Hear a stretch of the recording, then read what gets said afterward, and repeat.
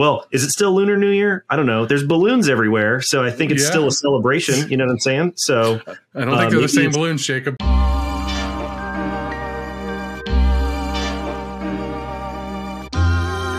right, folks, it's February. So for this episode of the podcast, we get back to talking about the Cyber AB Town Hall for January, which is heavily focused on rulemaking. There were a couple of awesome questions that were submitted during the town hall, and Jason and I go into a deeper discussion on. We also had some awesome questions submitted from podcast viewers that we discuss, bringing back some older topics that we talked about in previous podcasts, and going through some of the ideas that got brought up in the YouTube comments. There was a CISA alert that hits a little close to home because it is relevant to the tools and software used by managed service providers. So yet another CISA alert in a long line of CISA alerts talking about the risk presented by MSPs as threat vectors, just based off of the fact that they exist in the business model that they do. There were a couple of interesting DoD reports that came out that at first glance seemed to be not related to CMMC at all, but kind of round out some of the larger discussions around CMMC, the viability of DoD providing cloud enclaves, how much time, money, resourcing, and so on and so forth the DoD actually might have to be able to dedicate to alleviating burdens in the DIB when it comes to cybersecurity requirements. There were some interesting reports that came out about DIB surge capacity in the event of escalating conflicts between Russia and Ukraine, China and the United States, with some very interesting implications for the status and stature of the industrial base. Definitely some interesting details to round out your overall contextual understanding of what's going on in American industrial policy and the impacts that that might have on regulatory requirements for companies doing business in the DIB. And then finally, keeping with that theme, there have been some events going on in the larger overall regulatory big picture, if you will, of which CMMC and NIST 171 and the CUI program are just pieces of the overall sort of shift that we're seeing in the regulatory approach of the United States government.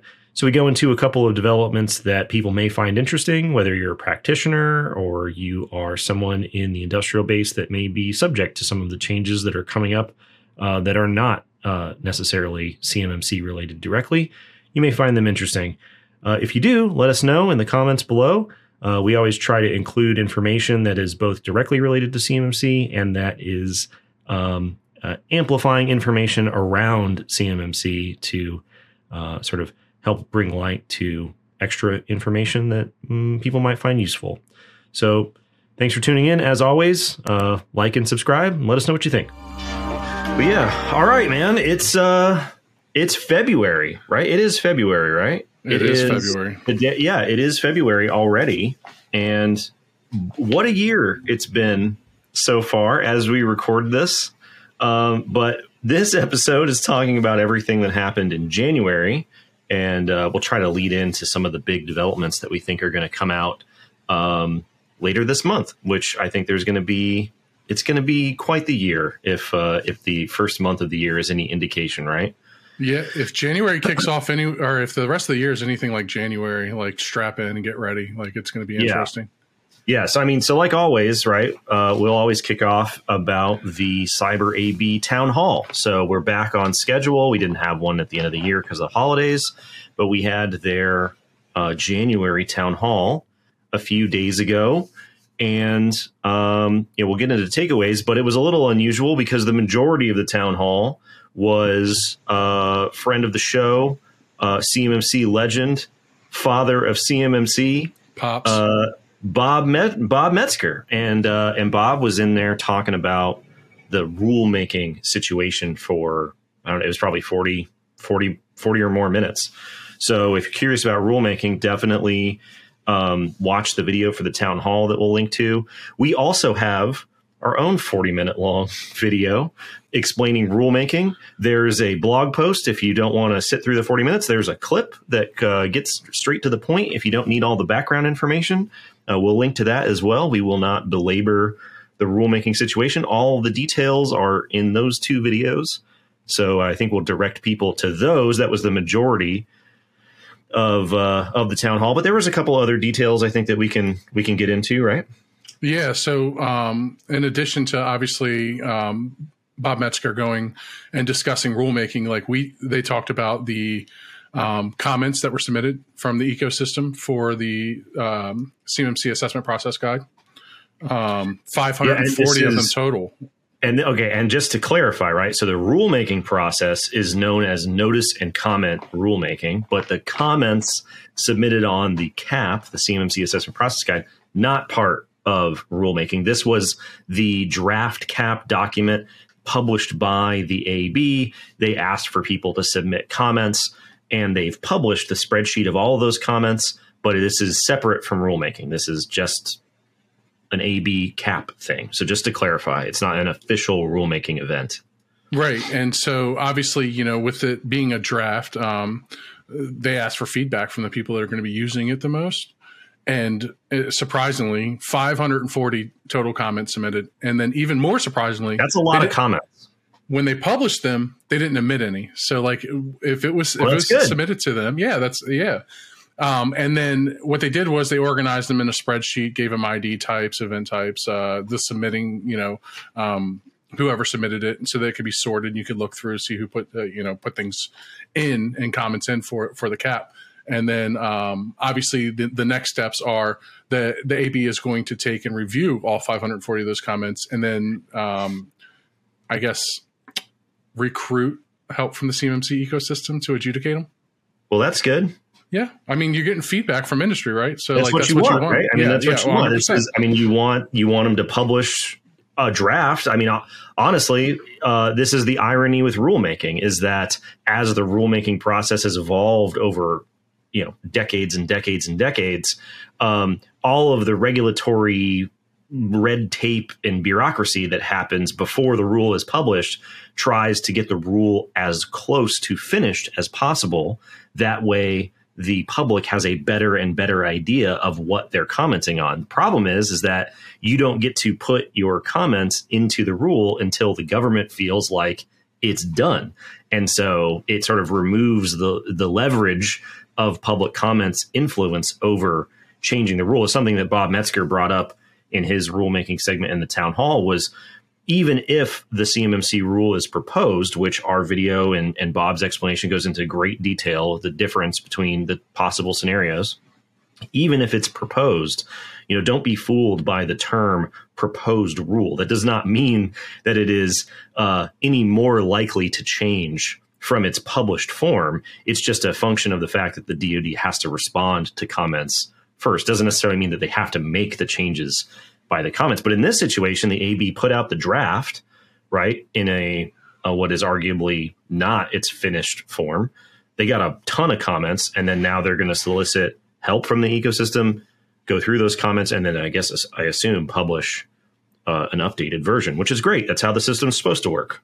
Yeah, it's going to obviously allow them to create a document that can be more effectively leveraged by the ecosystem to perform, 540 comments is a lot of comments. The 2020 CMMC rule, the assessment rule that we talked about in the video, got 850 comments. So that received almost as many comments as the rule did.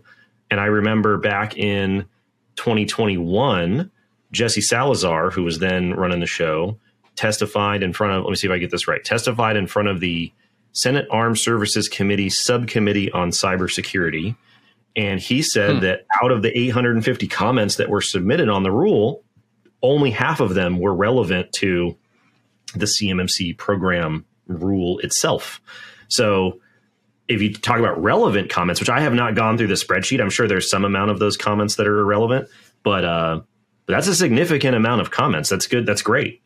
Yeah, it is. And can we just talk for a minute about that subcommittee name? It sounds like a Michael Scott 5K off of The Office. The Oh yeah, the committee, the subcommittee of the committee that committees the committee. Like the even better part is when you try to figure out the structure of undersecretaries and assistant undersecretaries and deputy assistant undersecretary. There is a structure and an order. I can't remember what it is off the top of my head, but sometimes when somebody who works for somebody goes to one of these committees, they have to introduce them, and they're the assistant deputy undersecretary to the blah, blah, blah, blah, blah on the committee to do blah, blah, blah, task force, blah, blah, blah. I mean, they get very, very long. So it's like, hi, this is my sister's cousin's wife's husband's best friend. Right. Yeah. Right? Like, it definitely gets involved. So, but we'll post a link to the spreadsheet. I haven't had a chance to go through all of the comments yet, scrolling through it. And based off what Matt Travis said in the town hall, they published all the comments, but they seem mostly constructive. I think the majority of them seem helpful, which is good to see. So yeah, they're all focused on, like the topics that we pointed out a couple episodes ago, like the structure of the document, the assessment process itself, and then things like external service providers, which is a glaring question that people keep bringing up just for clarity. So, then in addition to the comments from the CAP, in the town hall, we also got an update from Keiko. With regards to like training and the advancement of training and certifications, right? So we know that, there's these provisional tags that are attached to certain roles within the ecosystem, and they come with their benefits. Like obviously, if you're a provisional assessor or provisional instructor, you get to kind of circumvent the necessary training required to get some of these certifications like CCP, CCA, and things of that nature. And so now there's deadlines attached to it. So if you are a PA or you are a PI, or you have a provisional tag in front of your title right now, you have until the 19th of April to pass your certified CMMC professional certification test. And then you have until the 16th of June to do the same for the CCA, which is the certified CMMC assessor. I'm going to write that down. I got to take mine. Yeah, just note. Yeah, I got to take my CCA for sure. The holidays. It was the holidays. It's only February. It's too late to say Happy New Year now, right? So I feel like once you stop saying Happy New Year, then that's probably the time to get back. Well, is it still Lunar New Year? I don't know. There's balloons everywhere, so I think it's still a celebration. You know what I'm saying? So I don't think they're the same balloons, Jacob. Maybe it's still Lunar New Year. We'll talk about that. We'll talk about that later, though. So, and then in addition to that, in the Keiko update, they talked about, and we've had conversations about this, and I've had many conversations with people about this 3 assessment rule that is attached to the CCA, right? Yeah. And that's the part where you are fully, what is the term they use? The DOD, your DOD, I can't think of it off the top of my head. Well, I don't know. We'll have to add it in. It's like the sufficiency, right? Like it's the sufficiency for you to be a CCA. That's like your final stepping stone. The final stage boss is the 3. After you test out, you can still test out. You can still do all that. So obviously that rule, it's got a lot of, grumbling behind it, and people aren't quite understanding. Well, it's a real chicken and egg problem, right? Because you need the 3 assessments in order to get the cert, but then we need the assessments to start, which needs the assessors. And so, even if they have a plan, it's still a little clunky, right? Even if there's a plan, it's not an easy situation. So there is a plan of proposal in place, which the AB submitted to kind of provide clarity to the 3 assessment rule and see exactly where they need to go. The unfortunate part about that is that the same people that would be dedicated to kind of clearing up that plan of proposal are the same people dedicated to finalizing rulemaking, and obviously that takes the precedent right now.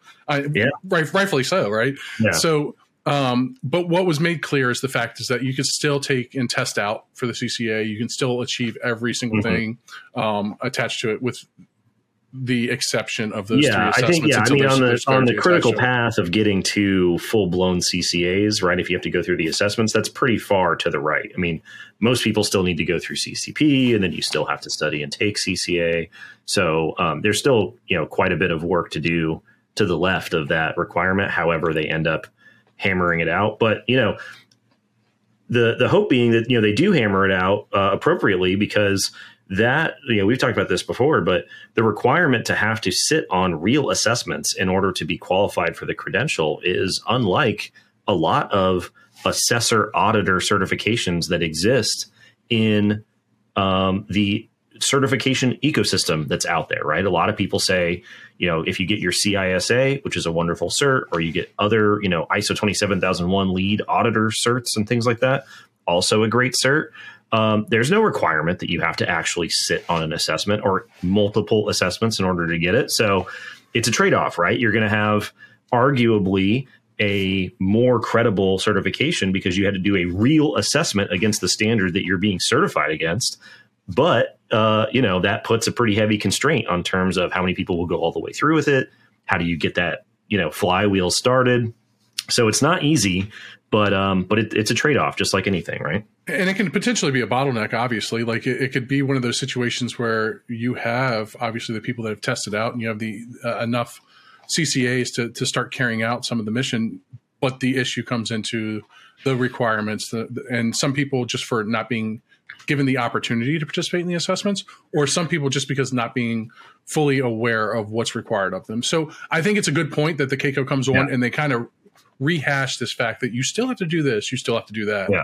But and I know that our friend Chandler Hall of Centaur, Summit 7 partner, friend of the show, will tell everybody who listens that they are actively looking for folks that want to participate in assessments. They are, ready and raring to go. So if you are looking for updates as the news rolls out and how that program comes together, definitely reach out to those guys because, Chandler talks about it all the time. So I would definitely direct people to him and over to our friends at Centaur. Yeah. And then, so obviously, there are other elements to the AB town halls that we get really excited for. And it's the questions, right? We love the questions. We love to live in the questions. Second only to rumor control. The questions are my favorite. Which unfortunately, Mythbusters rumor control, right, was excluded from this month's agenda. I mean, rulemaking takes a long time to explain. So I'll take that trade. It's definitely no big deal. But there were some really great questions that we wanted to get to that were submitted during the town hall. And the first one I'm going to ask you, and I just want you to give an explanation. I would ask you to be brief, but we know how that goes. Are you ready? Sure. New year, new me. Here we go. New year, new you. 11 minutes from now, we'll figure out what the answer is. Are all of the DoD drawings that have distribution statements B through F automatically considered CUI and fall under CMMC guidelines? Somewhere, our client thought he read that if DoD sends the drawing and it's not marked CUI, it should not be considered CUI, even with distribution statements B through F.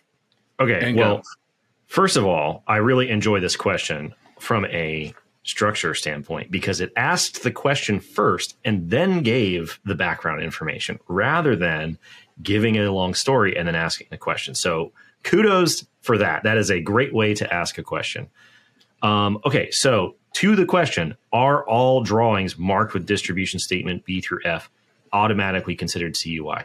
Yes. Specifically, they are considered a category of CUI, covered defense information. And the way that you know this is if you go to the NARA CUI registry, you go to the defense category, you click on it, and then you scroll all the way down to the authority, the law, regulation, or government-wide policy that dictates that certain information should be protected, which we now call everything that falls under that, under the umbrella of CUI. The authority that drives that marking is DODI 5230-24, which is the DOD instruction that governs distribution statement markings on information. Distribution statement A is what people are probably most familiar with. That's the one that says cleared for public release. So every time you see slides or reports or whatever, instructions, memos, and things like that, it usually is marked with distribution statement A. Distribution statement B through F, though, says that this is not for public release for various reasons and has various caveats that come with it. And so as a result, that is something that the DoD has said this information is not for public release and needs to be protected, which is a textbook reason why it is included under the umbrella of CUI. So everybody should look for DODI 5230-24, which we will link to. We'll also link to the CDI entry in the NARA CUI registry, and you should see some familiar entries there. You'll see them talk about DODI 5230-24. You'll see them talk about DFARS 7012, so on and so forth. This is where everything stems from. Previously, DoD has made statements as far back as I can remember, I think in 2018 at the CUI industry day that they did at NIST headquarters. In the DoD's opinion, right, their marking with distribution statements B through F has been occurring since the 80s. And so it is a CUI marking by another name, right?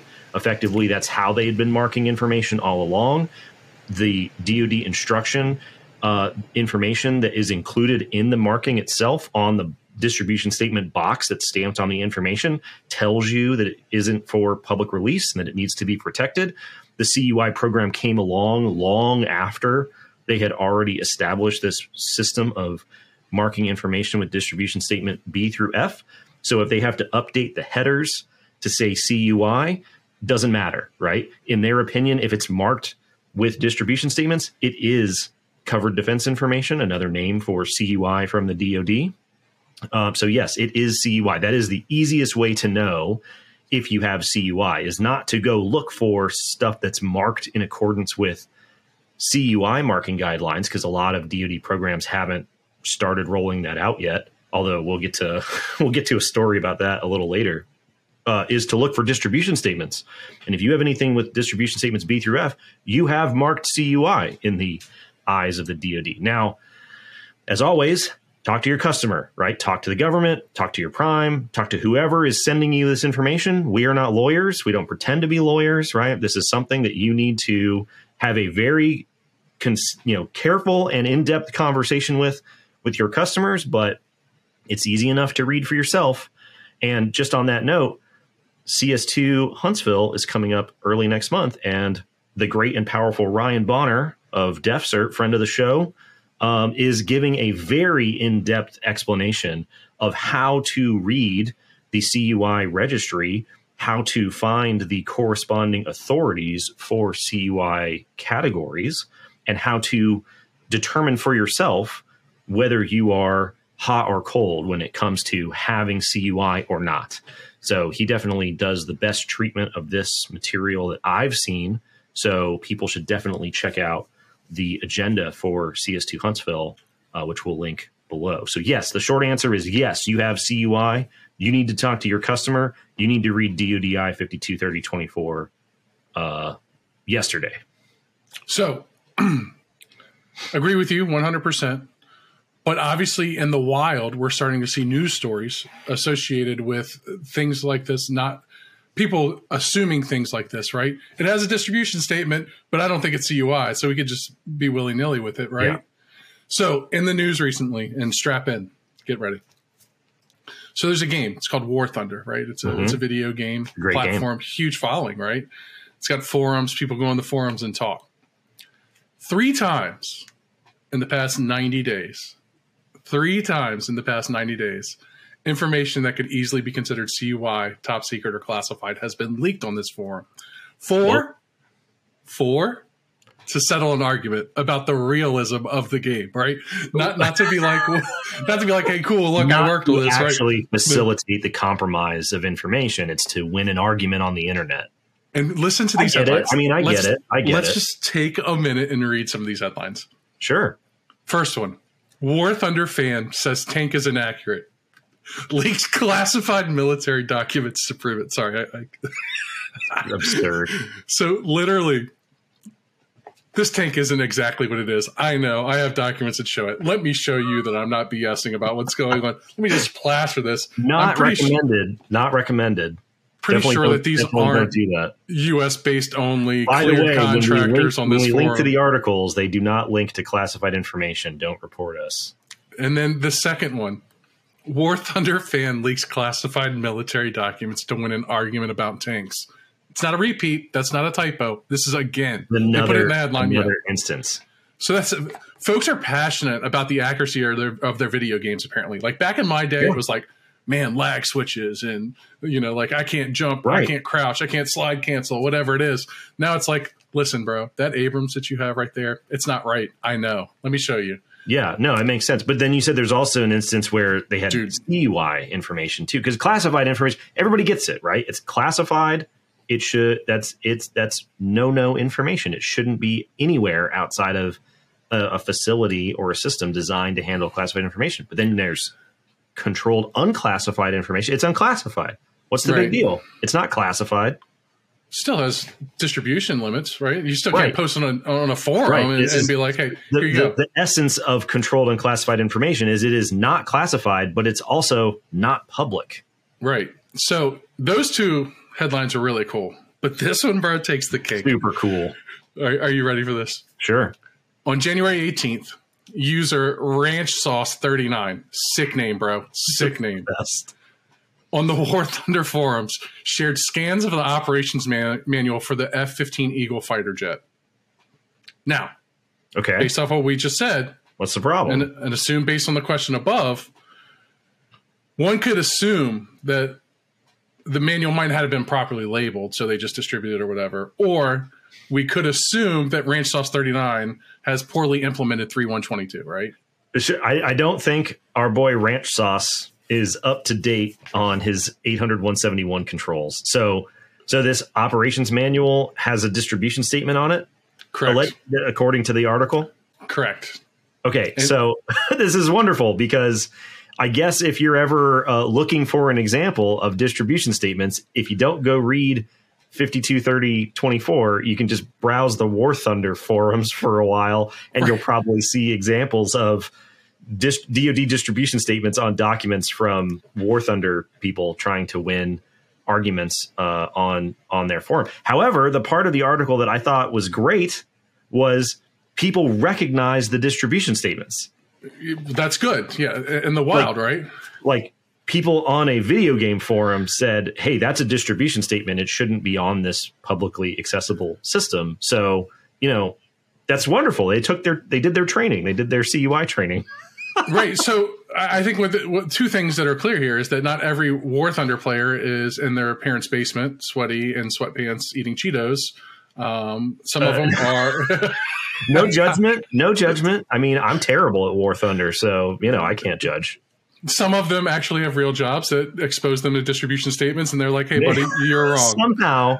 Somehow. I mean, they're enthusiasts, right? But I'm glad to know that there are people aware of the regulations, and they are on the lookout for data spillage, classified and unclassified, on the War Thunder forums. What a story. I mean, what a story. So it was properly labeled because obviously people pointed out the distribution statements, right? So somebody obviously went against what their requirements were to protect the data. Yeah, Ranch Sauce might get a letter in the mail or something that he's definitely on a list somewhere. Yeah, tell them to not do that. So yeah, now, definitely. Okay.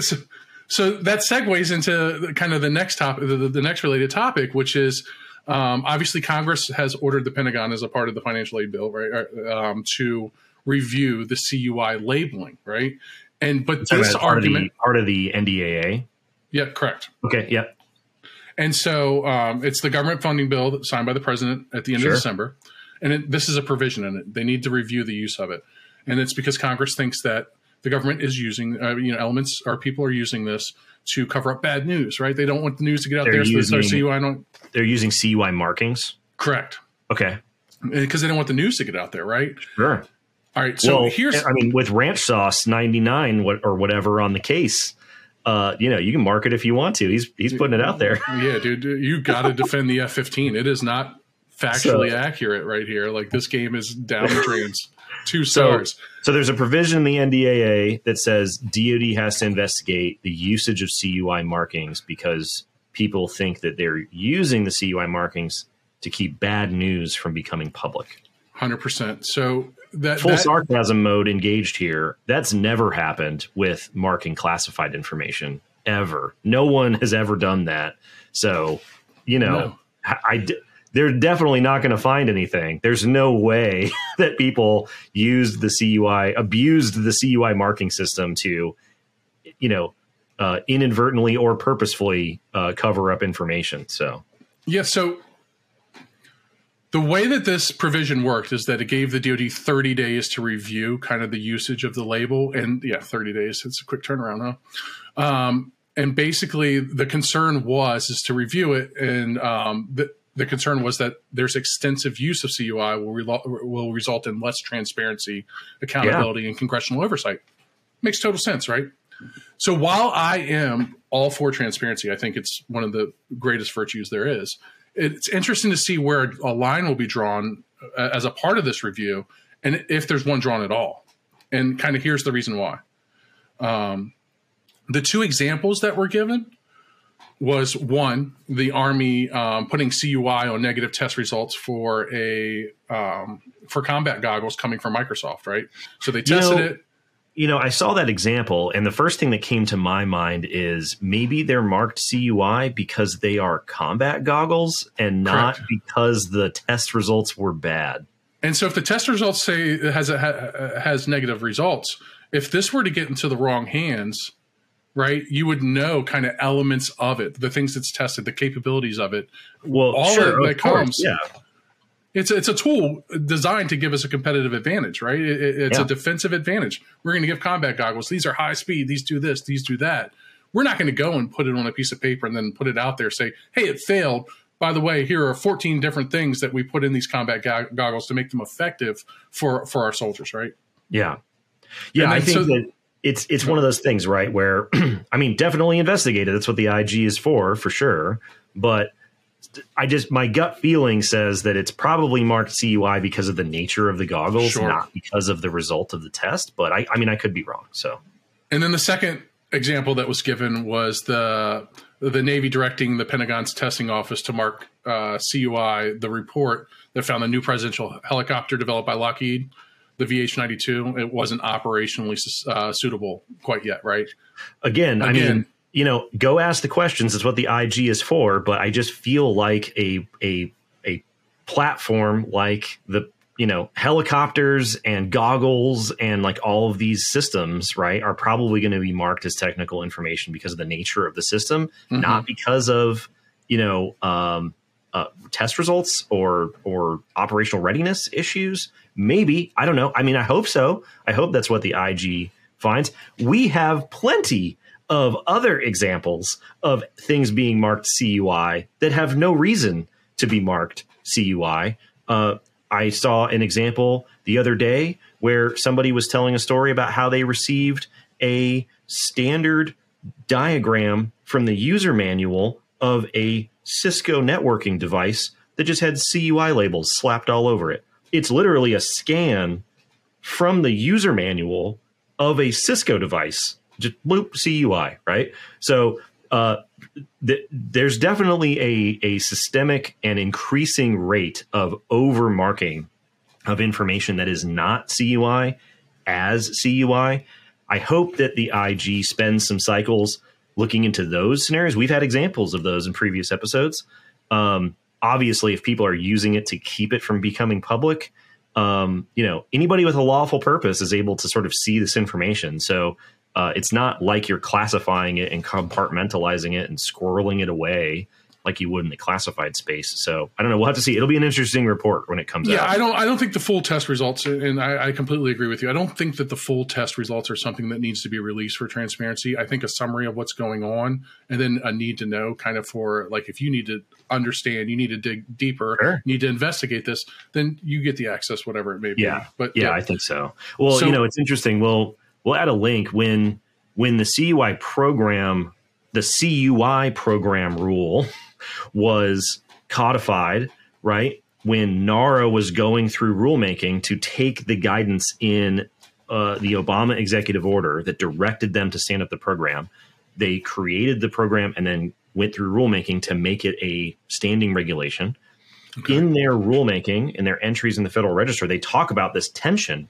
There's sort of two goals of the CUI program. One is the original intent of the CUI program was to promote transparency, not to hinder transparency, because the post 9/11 commission report found out that agencies were not sharing information with each other because the markings were all different and the minimum levels of protection were different from agency to agency and activity to activity. So people wouldn't share information with them. As time went on, they decided to expand that process to many other forms of information, which is what led to the CUI registry. And so they said by by having a standard set of markings and a standardized minimum level of protection in 800-171 for everybody, then you can see any type of CUI as long as you have a purpose for it, because we can sort of show that not only can we protect it, but we can understand that it is CUI. So they wanted to promote transparency by having that structure. The problem is that you also need to protect the information, right? And so it's very difficult to balance those two things, because you have to meet a minimum standard to protect the information in order to have it shared with you. So sure. It's an interesting excerpt that we'll link people to, where they talk about, how do you thread the needle here? You want to promote transparency, but you also want to protect the information, and you need to balance both. So it's very interesting to read NARA's take on how they were able to do that. I think the jury's still out as to whether people think they did well, but it's a hard problem. Sure. And then so now shifting gears to the next question that stood out to us in the questions and comments from the town hall. It is, won't OIRA also look at the impacts to small business? This is the big topic that has not been discussed enough. Now, I can tell you from the 40 minutes that Mr. Metzger was on the town hall, I must have heard impact on small business as a phrase at least 15 times. Yeah. And so I do believe, and I'm going to leave this question to you, but before you get started, I do believe that this is one of the things that is leaning towards more attention needs to be paid towards it. And it will happen during the review of the rule. Yeah, well, so there was also a secondary question related to this, right? So the other question was, what are the checks and balances to ensure that the negative impacts on the SMB space are appropriately mitigated? So just to clarify, the first question says, won't OIRA also look at this problem? So OIRA is the Office of Information and Regulatory Affairs. They are a group of people within the Office of Management and Budget, through whom all agencies must send their rules for regulatory review during the rulemaking process. So the review of the rule, of the analyses that all of the reports and all of the analysis that the agencies have to do for their rule is reviewed by this group within OMB during the rulemaking process. And to your point, of the many, many, many things that you have to go through during rulemaking, one of the biggest things that you have to go through is of these analyses that look at your impact on small entities, right? If it's determined that your regulation will have an impact on a significant number of small entities, you have to do an analysis under the Regulatory Flexibility Act, typically, which produces something called a regulatory impact analysis. Not always. And it is specifically an analysis that has to be done for how you will impact small businesses. What trade-offs are there for impacting small businesses? What alternatives are there to having this impact on small business? Why are you picking one alternative over the other? Why are you making this decision? You're effectively, and this is back to that point about how rules are done, essentially done before they're published for public comment. They are preempting questions like, what about small businesses? What about these impacts on small businesses, right? So if you go back through old rules in the Federal Register and you Control F for regulatory flexibility, it will take you to the section where they go through their analysis of the impact on small businesses and why or why not they went with certain alternatives. So yes, there will be significant discussion about the impact on small businesses. But what we've said before is, because the CMMC program is simply an assessment program assessing requirements that are already required of small businesses, but that people weren't aware of their requirements, a lot of people equate the cost, burden, and impact of implementing requirements from other rules with complying with the CMMC program itself. The requirements in 800-171, the requirements in DFARS 7012 are not part of the CMMC program. The CMMC program is showing up to verify that you have implemented those requirements, which are the outputs of other rules. We go into this in the video that we put out. There's a great infographic that we have in the video that shows how all of these rules and outputs of rules are interrelated. So yeah, there will be a significant amount of analysis. There has been a significant amount of analysis conducted in the 2013 rule, the 2016 rule, and the 2020 rule under the regulatory flexibility section about the impact on small businesses. And so because we have this long-standing series of answers from the government about why they're making the trade-offs that they're making, and yes, there will be impacts on small businesses, and yes, we considered many alternatives and we rejected them all for good reason, we know what the 2023 CMMC rule will say, right? Okay. Because it is carrying forward this exact thing. At CS2 DC in July of last year, I gave a whole presentation on this, which was literally just going back through previous rules. And I had a pop quiz, which I think we can link to, where I put a public comment from an older rule up on the screen. And I said, what year was this comment submitted? Right? I remember that. Because it sounds like what everybody's saying today, right? What about small business? And what about this? And what about that? It's a comment from 2013. Right. And so we know what the answers are going to be. So, yes, they're going to look at it. But I think a lot of people are going to be surprised and upset when they get the copy paste answer from previous rules because they've already done that analysis. The only difference here is the cost of assessment, which, is not an insignificant amount of money, but it is not the total cost that people talk about when they talk about complying with CMMC, because they take the cost of implementing the requirements and maintaining the requirements and the cost of assessment and they lump it together.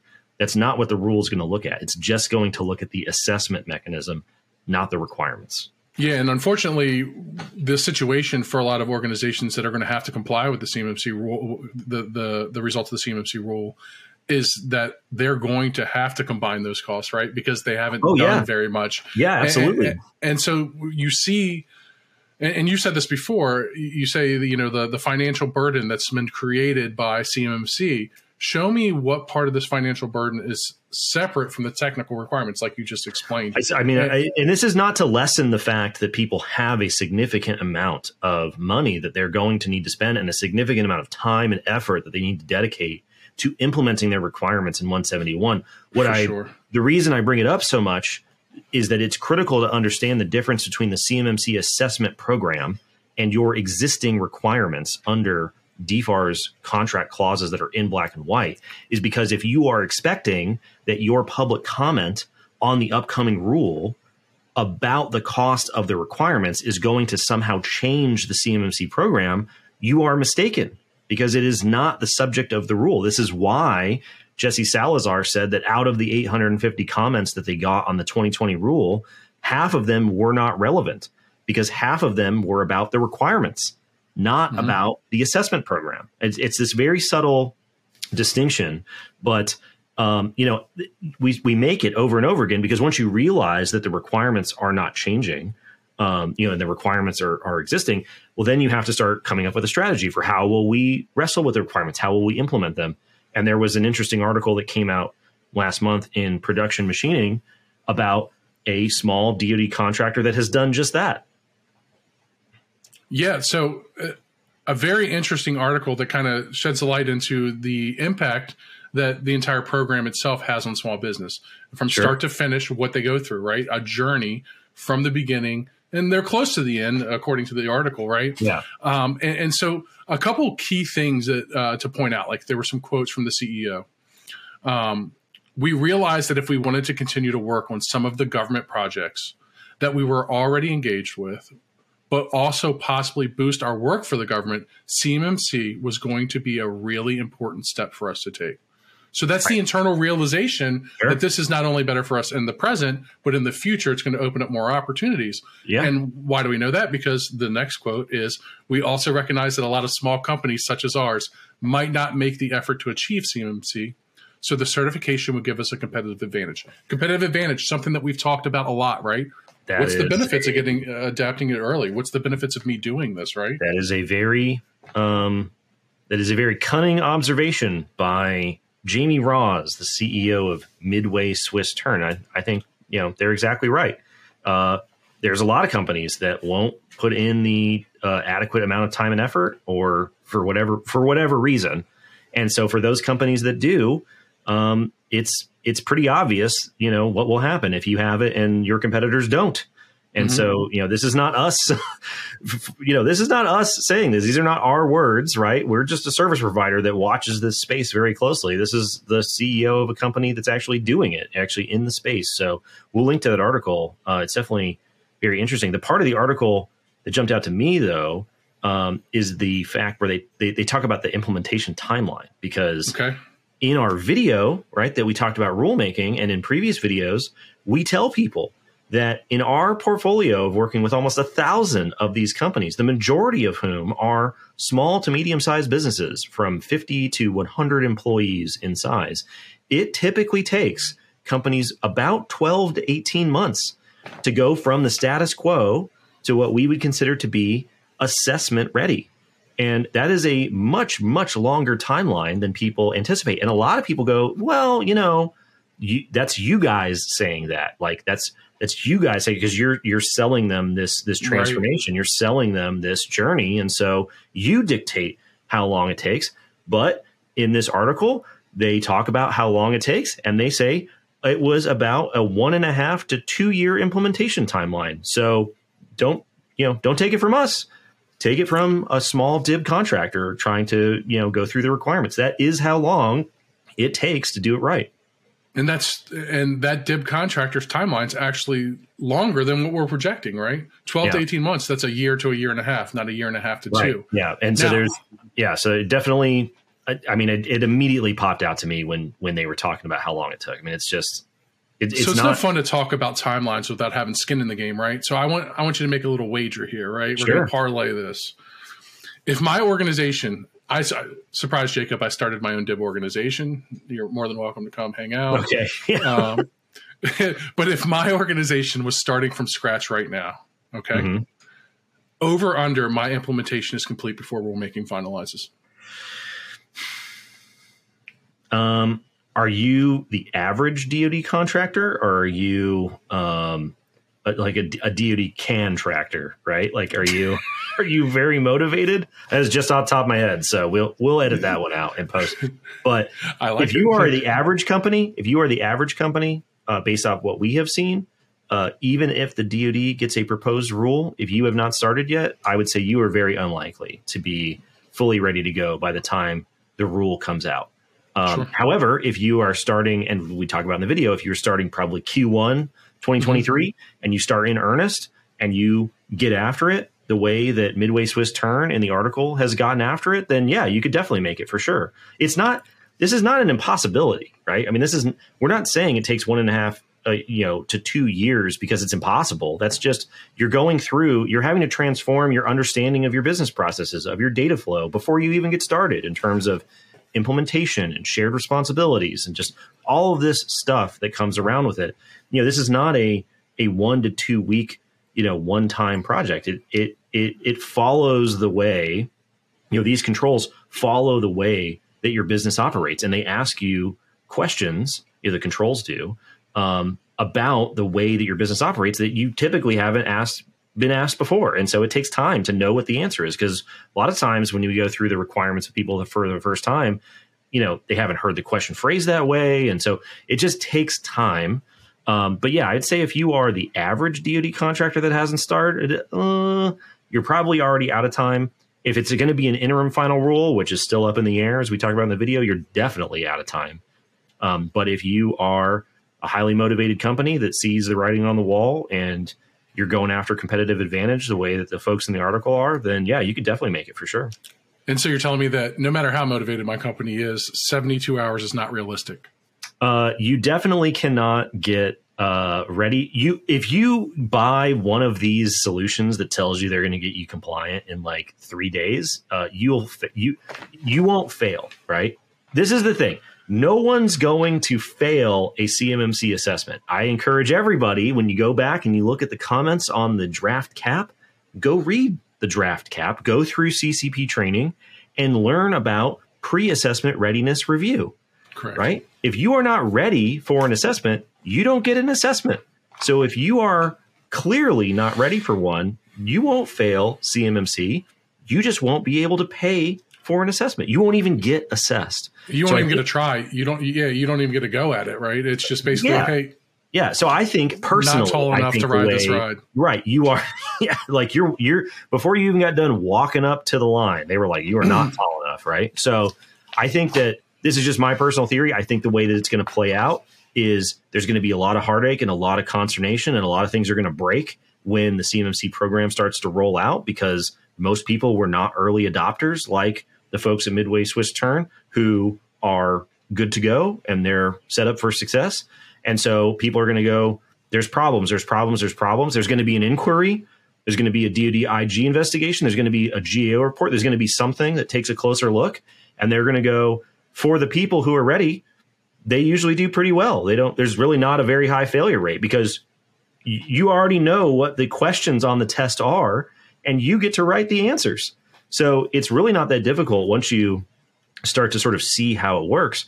But yeah, if you roll in and you bought a 3-day compliance solution 18 months ago, you're just, the assessment won't even kick off. So can't argue that. So more stuff that came out in that Midway, the article about Midway Swiss Turns. I like that name, by the way.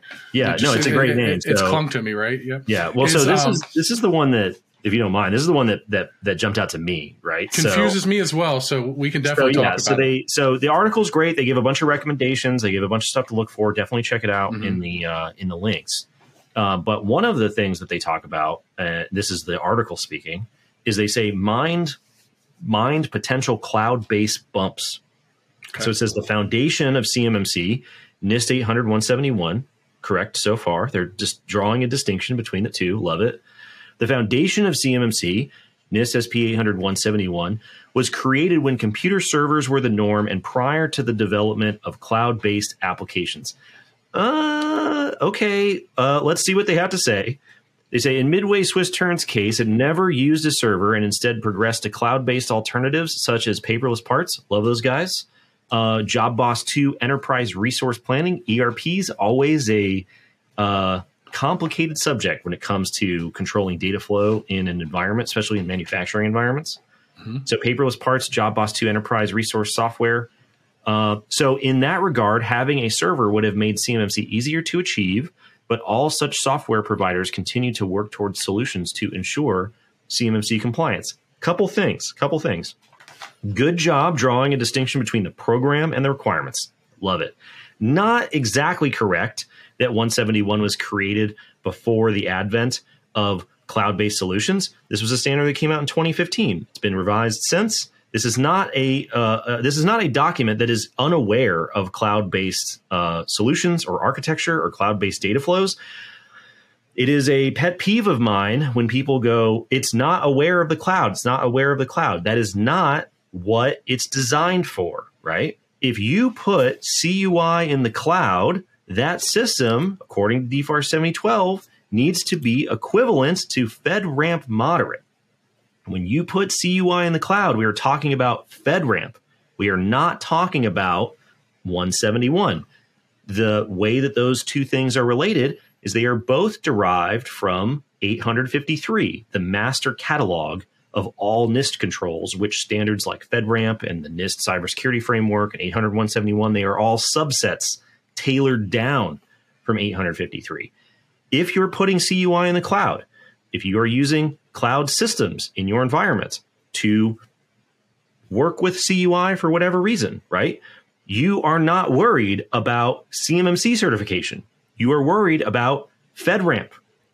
Now, the question of FedRAMP moderate equivalency and its relationship to CMMC, personally, should have been the easiest question for DoD to ever answer, right? The reciprocity between those two standards should be a non-issue because they are both derived from 853, and everything in FedRAMP moderate subsumes everything in the CMMC requirements, 800-171. It is a smaller subset than FedRAMP, which itself is a smaller subset taken from 853. So it shouldn't. We don't know.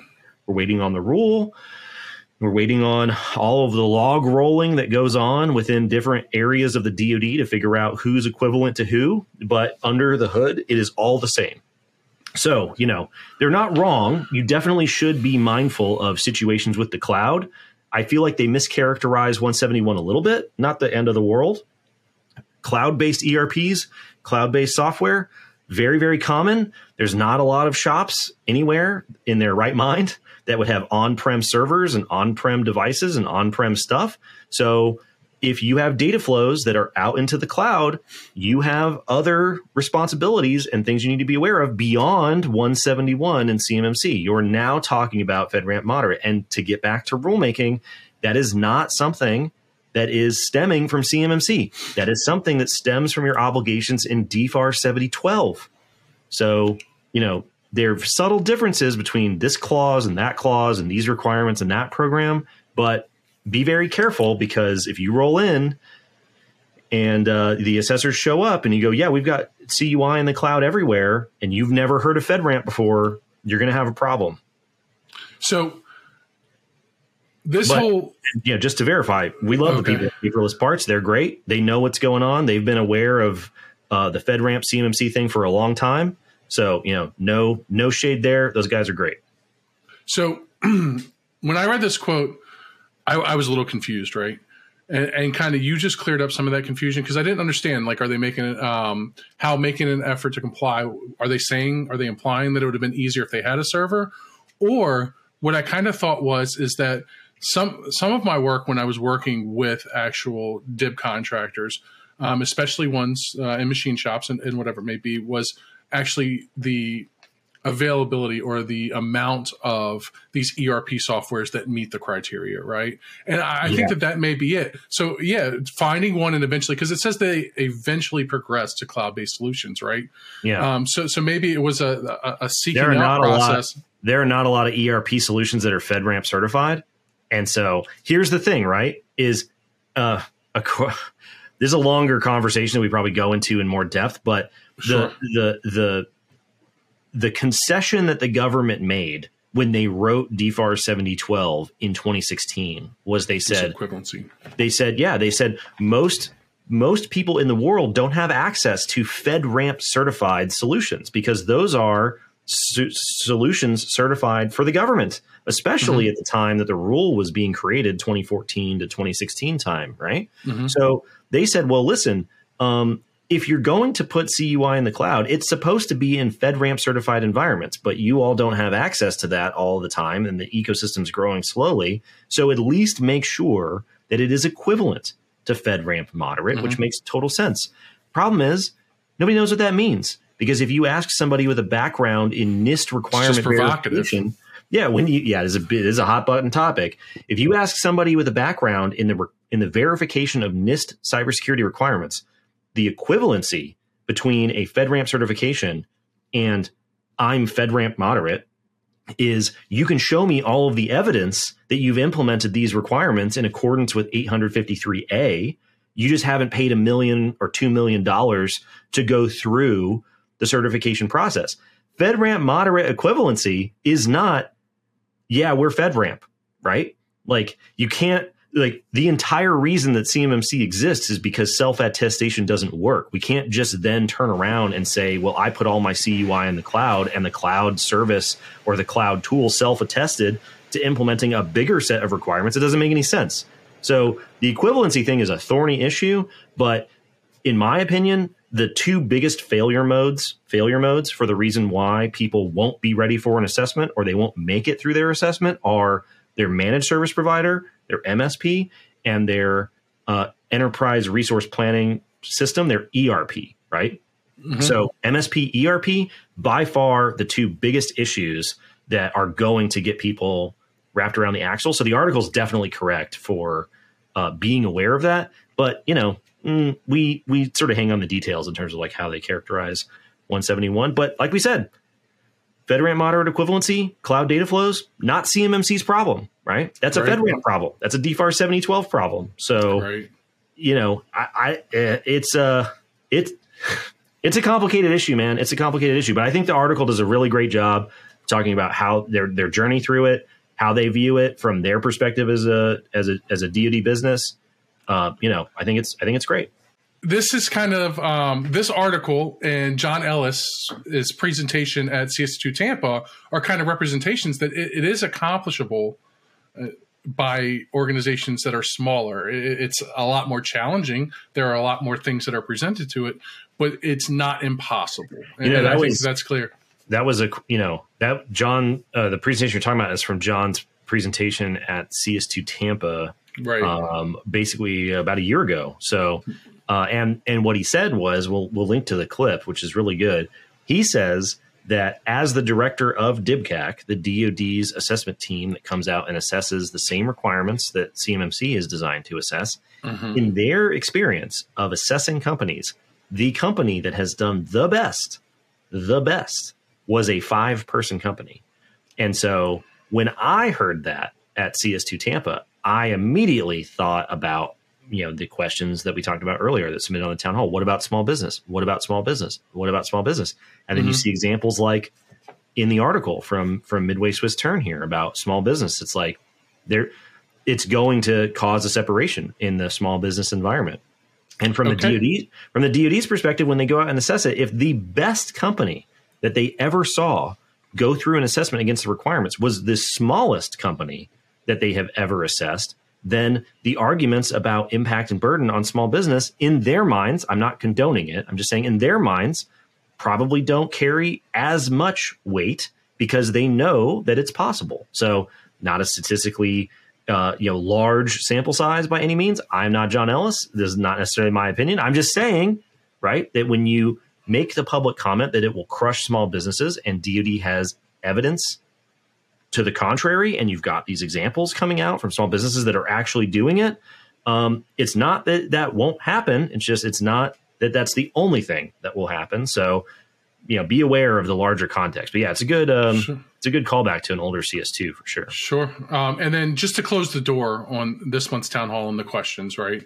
I got one more question for you, and I want to ask it of you because obviously kind of this is your bread and butter, man. Like this is where you thrive. Like this is your zone. You're Billy Ho on White Men Can't Jump. I'm in my zone, Sydney.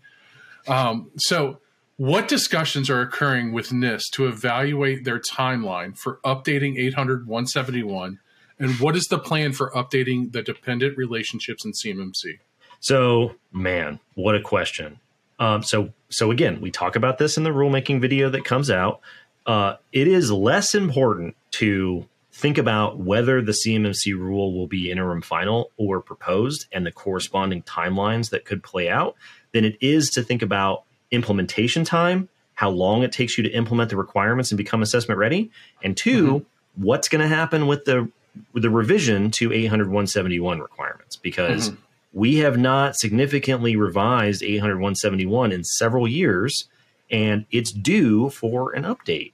And according to Ron Ross's statements, NIST fellow, the great and powerful Ron Ross, in charge of all of these NIST standards, said last summer that over the next 18 months, they're planning on updating and revising all the documents that pertain to what they call the CUI series. This is NIST SP 800-171 and 171A. NIST SP 800-172 and 172A, which corresponds to CMMC Level 3. Again, those requirements are not the CMMC program. Those requirements are an independent variable that the DFARS 7012 clause points to. The DFARS 7012 clause says if you have this information that needs protection, you have to implement the requirements that are contained in 800-171. And you have to implement the version of those requirements that are in effect at the time of your solicitation. So that's great, right? The DoD created a policy the way that policy should be created. You don't have to go back and update your big policy every time there's a revision to something that it references, right? It's included by reference. It is a variable. And now NIST has come back and said, okay, we are in charge of creating a minimum standard for government information assurance, right? What is the minimum acceptable standard for us to have acceptable assurance that our data outside of the government is being protected? So just based on feel, right? That means that 171 is probably going to get some extra stuff included, right? It's pretty unlikely that they're going to leave it the same, right?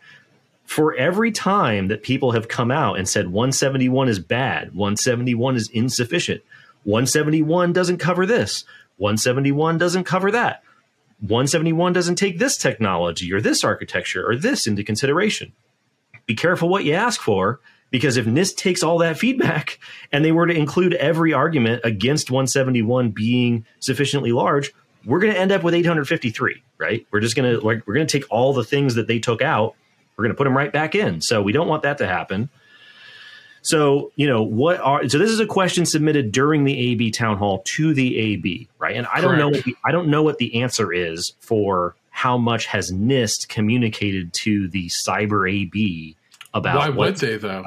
Well, I don't know, right? I mean, the Cyber AB doesn't have any inputs into what happens with 171 because that is a government standard for government information in non-government organizations. Now, what will need to happen is that when 171 and 172 are updated, right, the CMMC program must be updated in accordance with the new standard, right? So if they add new controls to the list of requirements, then the assessment guide will need to be updated to reflect the changes in 171A and 172A, right? So 7012 points to the to 171. 171 gets updated, the CMMC program follows behind, and then so on and so forth. As we talk about in the video, that's a spicy proposition, because if the CMMC rule is an interim final rule and it comes out this summer, then early adopters of the CMMC Kool-Aid will be able to get in line for their assessments immediately. They'll get through their assessments against the current revision of 171, and they won't need to worry about whatever surprises happen to be in 171 Rev 3 until they need to get recertified years from now. Okay. However, if it's a proposed rule, right, and then we don't get the rule until summer of 2024, as we explained in the video, well, that's plenty of time for 171 Rev 3 to be released as final, which we would expect sometime the end of this year, for the CMMC program to catch up to those changes, and then for everybody to have to go through an assessment against 171 Rev 3. Now, the early adopters will only need to worry about the delta above where they are now, which if you've already fully implemented 171 won't be, a tremendous amount, right? We're probably not going to double the size of the requirements. But if you haven't implemented anything, it's just adding more fuel to the fire in your situation, right? Let me put it this way. There is no situation out there where there's no timeline that we're on where anyone could foresee 800 171 getting smaller, if that makes sense, right? Sure. There's nothing in the threat landscape. There's nothing in the way that ransomware has played out. There's nothing in the criticisms that people have levied against 800 171, knowingly or unknowingly, that would suggest that NIST was like, we can probably get rid of some stuff, right? So, I don't know what discussions that they've had between NIST and the Cyber AB. Like we talked about in November when the AB had their summit, Victoria Piliteri from NIST, who is very closely involved with 800 171 and the development of the CUI series, on stage with Matt Travis of the Cyber AB. So that relationship is there, but I think like most of us, the AB is going to be on the outside looking in. So, it's definitely an interesting question. It's a fun question because this is exactly what I'll be talking about at CS2 Huntsville the first week in March. So March 7th and 8th in Huntsville, I will be giving a presentation on what I think the delta will be between the current revision of 800 171 and the upcoming revision of 800 171. There's a couple of ways that I think that we can get a ballpark idea of what those possible changes could be, so that people can at least get a sense of the possible magnitude of changes. My money is on a non-zero number of new controls. I think there will be at least one new control, and that is not to downplay how impactful those new controls can be, because as many people know, you might wrestle with a single control for months, depending on which control it happens to be. So they'll make some editorial changes. They'll make some administrative changes. They might make some wording changes. But I think we will see a non-zero number of new controls. And so I'll be talking about that at CS2 Huntsville for sure. You throw non-zero out a lot. And it's true. Well, it's true in every case, answer, right? It's a safe answer. It's like, do you think that it will stay exactly the same, or do you think it will change at all? And I'm like, well, I think it won't be negative. It won't not change. Let's go with that. Let's just go the full double negative, right? But there will be a positive integer of changes associated with. Yeah, exactly. So I'm really looking forward to your presentation at CS2 Huntsville, obviously, and a lot more. Are there any in particular that you wanted to call out? Yeah, it's going to be a great event, obviously. Like, first and foremost, Huntsville in the spring, you can't beat it. Rocket City, gorgeous. Right? Yeah. And so really excited about that. A good venue, the Westin, right there on Bridge Street, which a lot of stuff surrounding it, a beautiful venue. And then inside, a lot of knowledge being dished out. And so what are some things kind of you're looking for? We mentioned Ryan Bonner. I think the Ryan Bonner presentation on CUI identification, scoping, et cetera, I think that is something that is a massive void in the div. Every time Ryan talks, I learn something, right? So I'll be in the front row. I'll be in the front row for sure. So I think that we'll have a link to the agenda.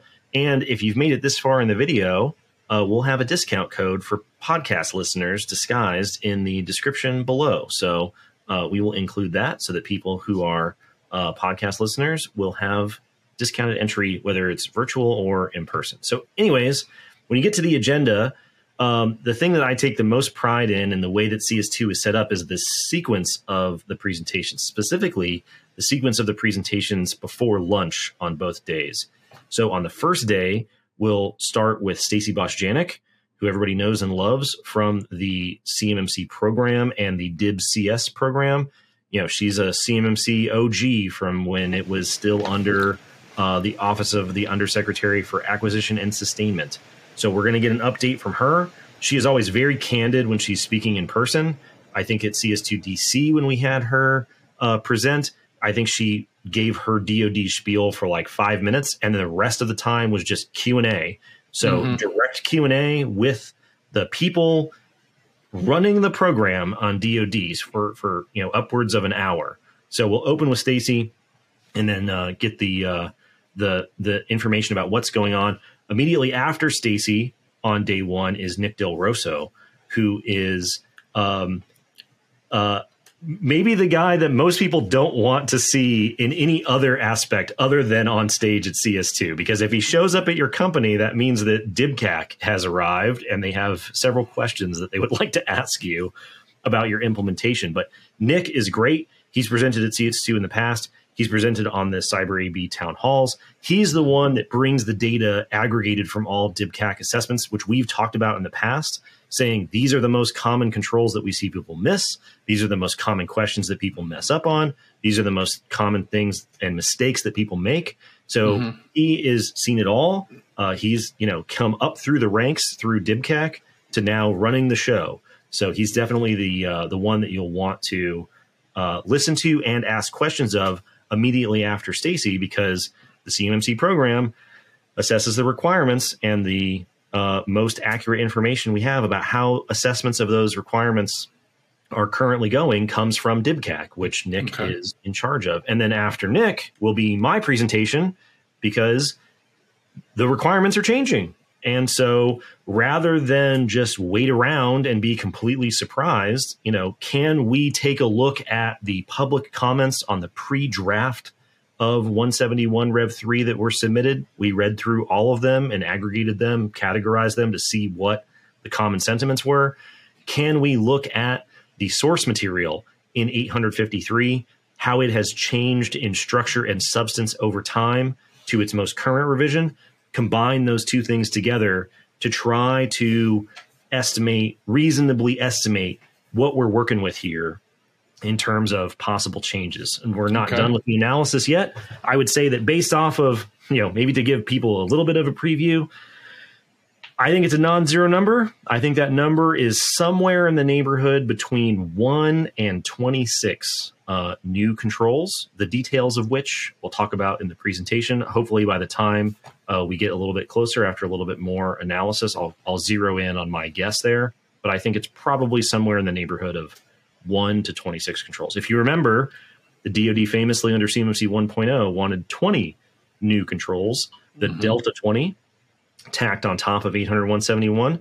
They also submitted many control suggestions in their pre-draft comments to NIST for the upcoming revisions. So if you ask DoD, they want like 12 to 20 new ones. I think that range is slightly larger in terms of the possibility, but that's what we're going to talk about before lunch on day one. So a very tight sequence of related information. But on day two, it's very interesting because we're going to open a conversation between myself and Lauren Ayers of the Professional Services Council. She was a longtime contracting officer with the DoD, and contracting officers are not the most talkative bunch, especially while they still work for the department. And that's very unfortunate because they are the key center of gravity in terms of how this will look and feel and play out for every DoD contractor that's out there, right? I mean, all roads lead to the contracting officer, and we just don't hear from them very much. So I think it'll be very insightful because she's no longer a DoD contracting officer. They do great work over the Professional Services Council in DC. So I'm very excited to hear her perspective from the contracting officer's role about what do you think this is really going to look like? What does it look like from your perspective? I mean, this is what she did for years and years. So very excited to sort of get that perspective because it's central to all of the conversations that go on with all the DFARS clauses, all the requirements, everything about CMMC revolves around the contracting officer. So I definitely am excited to give her a microphone and listen to what her take is on the good, the bad, the potentially ugly. That's very interesting. Immediately after that conversation with Lauren, we'll have Christoph Meinerchik, the author of the In Plain English series, which are awesome. I've got it up here on my shelf. I always learn something from Christoph's books and from his posts on LinkedIn. Contracts attorney. He has written multiple books explaining how the federal acquisition regulation, the FAR, works in plain English, how to negotiate government contracts in plain English, the federal acquisition system in plain English. And so he is specifically going to be talking about one of the worst and most pernicious topics that comes up, the myth of the self-deleting clause. So a lot of companies get this problem where DFARS 7012 is supposed to be included in all DoD solicitations by default, right? Like it's supposed to go to everybody by default. Everyone gets 7012. So the coolest part about Christoph's session and Christoph being at the event is that all in-person attendees will get a copy of his book, Negotiating Government Contracts in Plain English, as a part of attending the event. So very excited for that. I have used his books to learn a lot about the way that government contracts and federal acquisitions work. I'm not a lawyer. He is. So hear it from the person himself. So that goes from learning from contract officers directly to somebody who is helping people negotiate contracts in an intelligent way, who has a very keen insight into how that process works. And then the final session in the morning on day two is Ryan Bonner, who we talked about earlier, who has a extremely good understanding of how the CUI registry works, how the authorities that constitute different CUI categories work, how to understand them, how to navigate them, and how he and his team at DefCert work with their clients in order to help people in a very similar way to what Christoph will say, intelligently push back on the customers, which is what the DoD literally tells everyone to do every time. Every time, and we'll see it at CS2 Huntsville, a question comes up to Stacy or to Nick or to John Ellis or to Buddy Dees or to anybody in the Pentagon related to this program about CUI. Their answer is always talk to your customer, right? Talk to your customer. So we're going to hear from the contract officer, who is often the customer. We're going to hear from Christoph Meinerchik. We're going to hear from Ryan Bonner. So a very tight sequence, just like on day one, is focused on the requirements, focused on how to work with your customer, how to talk about it, how to understand it, how to know for yourself what that conversation needs to be and how it's going to be executed. Very excited for the agenda at CS2 Huntsville. So check out the discount code below, and we'll also have a link to the event page so people can check it out. Yeah, I'm really excited about the event. And then obviously it's fully loaded before lunch. And then after lunch, one of the unique things about CS2 is the split off into the different tracks, right? Mm-hmm. Where it's more of a technical track and a more of an administrative managerial track, where you can go where your mind's leading you, the things that you thirst for the knowledge for the most. And though that part of the agenda is also jam-packed from top to bottom with talented people. Oh, yeah. No, it's going to be a great event for sure. So, we'll have a link to everything on there so people can check it out, and then we'll go from there. All right. So, as the podcast has grown, we get more and more comments, especially on the YouTube page for the show, which is great to see. We look at all of them. We read all of them.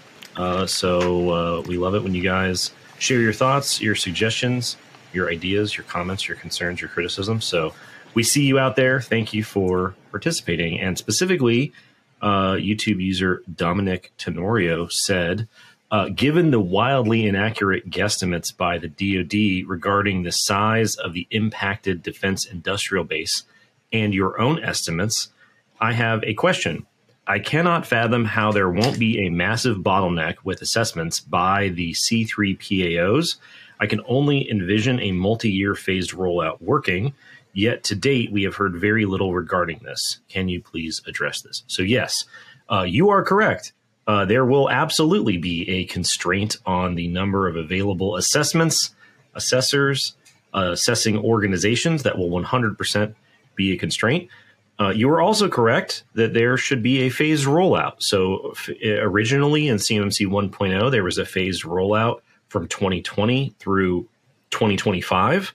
The rumor is that there will be a 3-year phased rollout. So we would assume somewhere like 2023 to 2026, because there's a smaller number of companies that need assessments because CMMC Level 1 no longer requires a third-party assessment to get the certification. So there would still absolutely be a phased rollout, if not for the constraint on assessments, just simply on the constraint of the contract DoD contract ecosystem getting the clause inserted into new contracts and solicitations. So yes, there will be a constraint. Yes, there should be a phased rollout. The details of the phased rollout would be in the rule. So we need the rule to come out to tell us exactly what the phased rollout will be and how it works. But that's what we've heard. We actually had a clip about this from a previous episode that talks about the constraints on assessors. 100% true. And Dom's follow-up to our comment back to him said, I would take it a step further and say that a third major bottleneck is the managerial and technical knowledge, skills, and abilities to understand the nuances of the program within small businesses in the industrial base.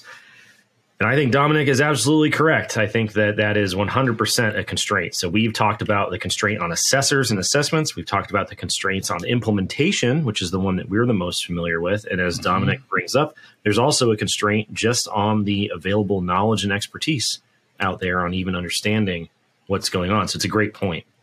Yeah. So we talked about this just not even 10 minutes ago in the episode, right?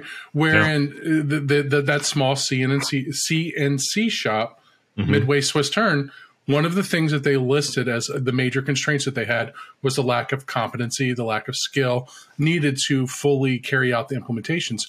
And we're going to talk later in the episode about a Secure Frame article where, again, this was mentioned. And this was a accumulation of a bunch of surveyed organizations, not just DoD organizations, but government-wide organizations that have regulatory requirements. Yeah. It's the part of actually having the personnel resources that have the capabilities to carry out the mission.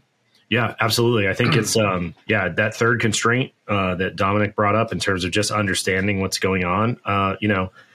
It's no secret that NIST documents are written in a very peculiar way, right? The NIST-ese, NIST language, NIST phrasing is not it's not exactly approachable when you first see it. And knowing what they're talking about, how to interpret it, knowing what's going on, knowing how the documents are related, and so on and so forth, definitely something that people will be confronted with if they just sort of roll in. So it's definitely a great point. So. All right. So seems like every month we have one of these to talk about. Surprise, surprise. There is another alert from CISA about some nefarious activity going on in the world of cybersecurity. And this one close to home as an MSP. And also, like we were talking about earlier, some of the common issues that people have with CMMC and their interface to their MSP. So CISA issued an alert called Protecting Against Malicious Use of Remote Monitoring and Management Software. So RMMs, Remote Monitoring and Management Software. So essentially, the long story short here, we'll link to the PDF report.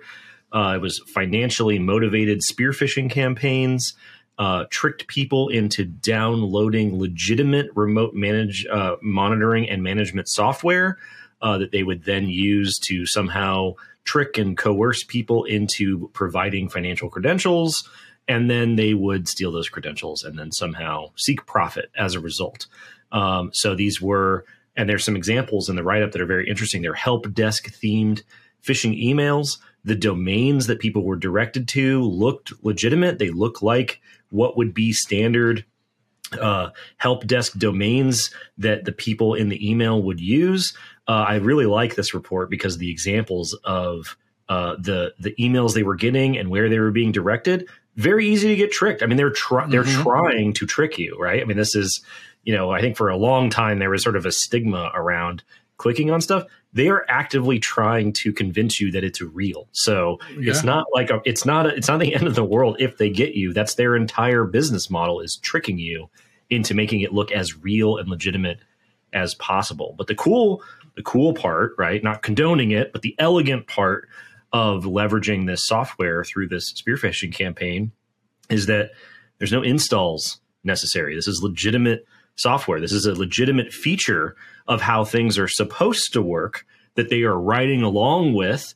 They're not installing malware and setting off a bunch of alerts and kicking over, furniture and kicking doors down and making a bunch of noise and, getting detected and things like that. They're literally using the software the way it was designed to in a malicious way. So yeah, it's a very interesting scenario. The CISA write-ups are always great. I think the examples and the screenshots are good to go. So people should definitely check it out. But what did you take away? Yeah. So, well, first, just a little bit more detail into for those in the audience that may not know about remote monitoring and management software, RMM, right? What it's used for. So, like organizations like Summit 7, right, have RMMs. The RMMs are used usually to gain insight into the performance and health and status of endpoints or devices which they have to manage. It also allows them to remotely connect and remediate some kind of findings or fix things and perform any kind of maintenance. If you use an MSP, they use an RMM, right? That's what they do. That's how it works. Sometimes they're legitimate names, and then sometimes they're ones that are automatically created created from scratch by the organization. I've come across those in my work. And so a couple things highlighted in this alert that probably people should be aware of. All right. So they use Screen Connect and AnyDesk, and the threat actors leveraged the use of a legitimate RMM software. It can use any legitimate RMM software. So it's just not stuck, and it's just not bound to Screen Connect and AnyDesk. Yeah, they're not compromising that software version, right? It's just those were the software solutions that they used to conduct their robbery here. Right. It's just the ones that they've used thus far. I guess is the best way, to put it. And so because the actors can download legitimate RMM software as self-contained portable executables, it allows them to bypass normal security alerting and configurations and policies that are established to actually stop malicious actors from progressing further into your network. That's a problem. Completely under the radar, right? Like it's special ops type stuff. And again, the way it's designed to work, that's what it's supposed to do. Yep. So it doesn't trigger things when people come in and perform maintenance. Yeah, I'm trying to administer this endpoint here. That's what I'm supposed to do. But you will never get any alerts about antivirus, anti-malware, or anything like that come along with the RMM. Especially not if you're paying a legitimate MSP to do this work for you, right? I mean, that's how they do their job. And then so a term that's used kind of in attacks is command and control. seizing command and taking control of the endpoint or the device, which is the target. And that's used, and they accomplish that in this particular instance, or in these instances, by leveraging the legitimate RMM and remote desktop software and just moving forward. Why write your own malware to do it for you if you can just trick somebody into installing something that'll do it for you? Like, work smarter, not harder, right? Right. Normally, you have to customize the malware, and this actual attack stops the actor from having to customize the malware because they don't have to configure the malware so it avoids detection and it avoids triggering any response, right? Yeah. So this allows for them to go in scot-free with minimal work. I mean, obviously there's work attached to it. Sure. But the minimal back-end work, for sure, to stay under the radar. But it's one of those things where the only difference between RMM being used legitimately or illegitimately and turning it into malware is just the intent, right? I mean, they don't have to change anything. They just have to they just have to trick you. And so obviously there was, with every single one of these CISA alerts comes some mitigation recommendations to obviously avoid having this happen. And strangely enough, if you look at them, again, they point back to NIST 800-171. So crazy. Yeah. I mean, not every single one of them, like implementing best practices for phishing emails, obviously RIP Delta 20. But still, like maybe we'll see it. We'll see in March when we talk about what might be coming back. Right. I agree. But it's vetting vendors. It's, making sure that you have like whitelisting and allow listing, things like that in place. And that you are monitoring the ports that are attached to RMM softwares for unknown, unauthorized RMMs, and that you have approved lists of RMMs. Awareness and training, right? I mean, this is the list of fundamentals in 800-171 doesn't change just because you take the 171 title off and you put on the mitigations for an alert or CIS controls or this or that or this or that, right?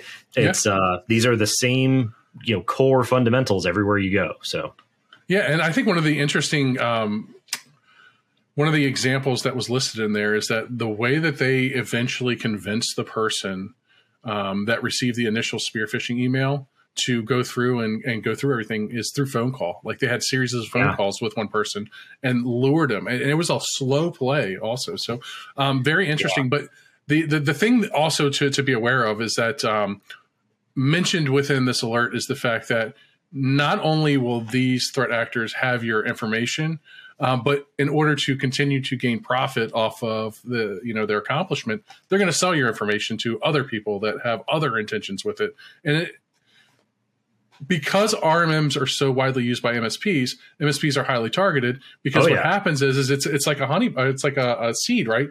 You plant the seed in the MSP, and then you have access to all the flower petals. Yeah, you're the choke point. MSPs are. I mean, there's been long-standing CISA alerts that are for years about not just financially motivated cyber criminals, right? But actors from nation state activity will target MSPs because of the fact that they have remote administrative access. They have the keys to the kingdom that everybody is trying to get after in the early steps of the kill chain, sitting right there.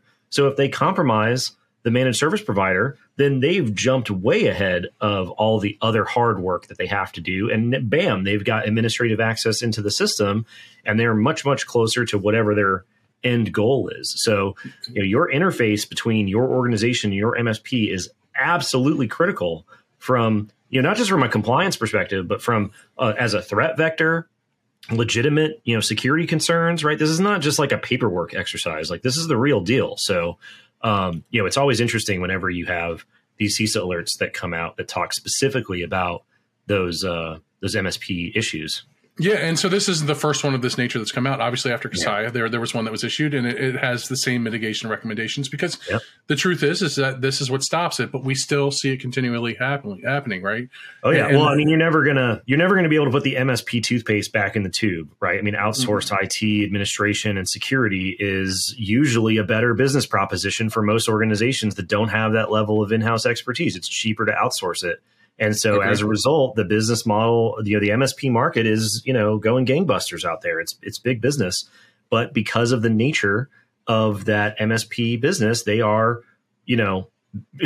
target number one for anybody that's trying to do anything nefarious from a cybersecurity perspective. So I agree. Definitely an interesting report. I think the examples and the screenshots of the domains and the emails that people got are very, very interesting. So people should definitely check it out. Yep. All right. So in other news, DoD news in the orbit around CMMC related stuff, there were a couple of interesting reports that came out that people may be interested in checking out. The first one was a DoD IG report called The Evaluation of Cybersecurity Controls on DoD's Secure Unclassified Network. And this was a report that looked at a network enclave that was created by a DoD component specifically to try to facilitate the sharing of unclassified information with partners and contractors and stuff like that. Should sound very familiar because one of the common things that we hear brought up a lot around CMMC is, when is the DoD going to provide everybody with CUI cloud enclaves, preferably that they pay for? And I felt like this was an interesting report because in this example, it didn't go very well. In the specific excerpt from the report that stood out to me was a quote that said, "Without secure funding for the enterprise requirements and full support for ATO requirements," which is the approval for a system to go operational, without full support for ATO requirements and maintenance, SUNET, the Secure Unclassified Network, SUNET and the mission essential activities that are enabled by SUNET are at risk of termination due to non-compliance with cybersecurity requirements. So when you dig into this report, they tried to stand up this system, this network, this enclave to facilitate a lot of the things that people would want for CMMC and facilitating requirements. And it's not adequately funded. It is not adequately resourced. It is not adequately prioritized. And so does that mean that that is the case for all of DoD? No, DoD is not a monolith. However, I think that it is a example of what reality actually looks like in terms of how realistic it is that there are going to be CUI enclaves raining from the sky for everyone in the industrial base to be able to leverage, out of the box. I just don't know if that's a realistic approach because, as the IG reports say, in very specific situations where DoD has tried that, it doesn't go well. So, not necessarily to say that it's never going to happen or that it couldn't happen, but it's a pretty good example of what happens when it doesn't go well. So if you look at it, obviously, I think the timeline of getting it done in time for people to comply with CMMC before rulemaking done is done. That's a good point. I think it's very far off. And so one of the things whenever this turnkey solution, and I hate to call it that, right, because those things don't exist, right? But that's the way it was being praised. Certain people would praise it as that this is the end-all, be-all solution for the people that are going to struggle to implement CMMC. And so one of the questions that I've raised multiple times whenever approached with this topic is that, has anyone ever really sat down and analyzed this? Like, how are they going to fund it? How are they going to deploy it? How are they going to scale it? Whatever it may be, right? Yeah. And so now, based on this report, it appears that they've sat down and they can't. Yeah. I mean, at least in that situation, right? With it, it's important because, like I said, DoD is not a monolith. Large prime mega contractors, Lockheed's and Northrop's and Raytheon's, they are not monoliths. And so can certain programs and components and activities come up with the money and the prioritization and the resourcing and everything they need in order to make it work? Yeah, maybe. Is it going to be a across the board thing, like a DoD wide, heel turn in order to make it happen? Probably not. We've seen more reports like the SUNET findings than we have the other way, which leads me to believe that that's probably the way that these things play out more often than not. So, like always, like it could happen, but until we see DoD pony up the money and the time and the resources to deal with everybody's, cloud-based cybersecurity requirements for CUI, you're probably going to be in the other situation where it's a problem you have to deal with. And like we talked about earlier, that's a FedRAMP problem. right? If you're putting CUI in the cloud, it is not a CMMC problem. That's a FedRAMP problem. And so if you are a business, this is what I always tell everybody, if you are a business and your data flows are not cloud native, right, then you have data flows outside of the cloud, which means you have CMMC things to worry about. Mm-hmm. If all of your data flows exist in the cloud, you can operate your entire business without your data leaving the cloud, then a specific cloud enclave is probably pretty viable. You know, we had Daniel Akridge, our buddy here at Summit 7, give a presentation on this at CS2DC, and he sells cloud enclaves for a living. And he was like, they will not solve all of your problems if you don't meet these criteria, and we sell them. So please, like, don't get sold a bad deal here where people tell you, we'll put you in an enclave, it'll solve all your problems, and you won't have to worry about anything after 72 hours. So, we'll link to Daniel's presentation. We'll link to this report. We thought it was pretty interesting. Another colossal DoD report that got released was the 412-page Director of Operational Test and Evaluation report that comes out every year. Fascinating read for 412 pages, but to save people the time, there were some things that jumped out to me. So the first one is that I think that the DOT and E report is very interesting because as you flip through it, the Director of Operational Test and Evaluation lists all of these programs and all of these weapon systems and all of these things that the DoD is doing across all of these components and services and activities. So if you're a DoD contractor and you flip through this report and some of those sound familiar, right, then, the world is a lot smaller than people think in terms of how quickly the data related to those activities and systems goes from the DoD into your shop, right? So I think it gives a pretty good holistic picture of the types of programs that DoD is working on. If you're downstream in the supply chain from the things listed in the table of contents, probably think about the kinds of information that you're receiving. And like we talked about earlier, go look for those distribution statements, and then you can probably start to connect the dots. But anyways, some of the things that jumped out to me here, I basically had three of them. The first one was the report said that DoD's abilities to assess against red teams portraying nation-state adversaries remains limited due to persistent resource and personnel shortfalls. A lot of times what you hear is you'll hear people say, if DoD cares about their information so much, then they need to be the ones that are protecting it. And that is a great argument, right? It's not wrong. There's nothing wrong with that argument. It's true. It is a sound and valid argument. It's your data. You gave it to me. There's a bunch of people that want to take it. You're responsible for dealing with those people. So you should be responsible for dealing it whenever I have it, right? Mm-hmm. The reality is they don't have the resources, right? Now, I mean, this is always crazy because you talk about the DoD budget, you talk about the size of the DoD budget, you talk about all the things that DoD is great at, but it's just not that simple, right? So the funding and the resources are just not allocated in that way. And so this report is very interesting because the DOT&E report is talking about their ability to emulate and deal with these types of threats internal to DoD activity. Now you're talking about extending it external to the DoD, where you signed contract language that said that you knew what was going on and you were capable and blah, blah, blah.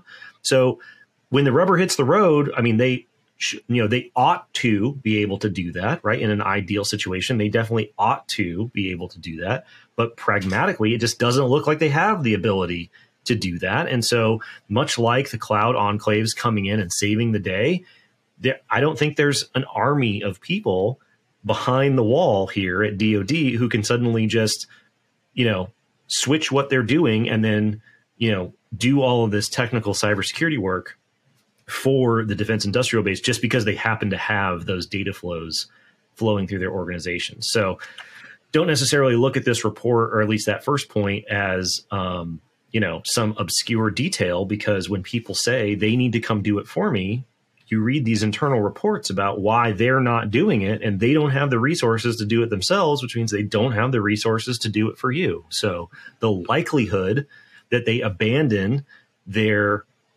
need for assurance when you have their data just because they don't have the resources to do it for you is probably pretty small. So just something to keep in mind in the larger context of what's going on. That's why I find these bigger DoD reports so interesting, because you can start to see some of these connections there. Yeah, and speaking of connections, obviously, like there's a lot of stuff from the previous report, the SUNet report that we just talked about, right? Yeah. That ties into this, obviously. And my biggest takeaways, one I share with you, is the limited resources of money and people. And then you mentioned it's common something to both reports, right? Yeah. But you mentioned something when talking about the OT&E report about an army behind the wall.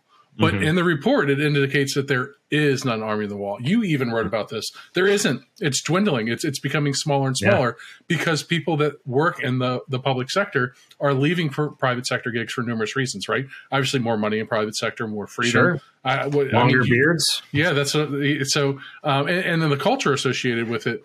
And then one of the other things that really stuck out to me is that the contracts, the constraints associated with the contracts, right? The DoD is in these contracts with these commercial cloud service providers, and the contract limits them to go in and properly evaluate the cloud vendor in order to deem it sufficient to accomplish the task that it's needed for. And so, like, these are all things that have major hiccups on their internal stuff. Now we're talking about, in the previous segment, external stuff. You can't extend it. If you don't have your own house in order, you can't talk about other people's yards, It's not like there's it's not even necessarily an army behind the wall. They don't have like a bunch of silver bullets just in the Pentagon that they use for their problems that they can then port over to the DIBS problems, right? I mean, these are problems that span whether it's the DoD side or the DIBS side. And I mean, when they talk about, the cloud issues that they had in the OT&E report, they said limited access to proprietary cloud infrastructure prevents the DoD from fully assessing the security of commercial clouds and the DoD missions that they support.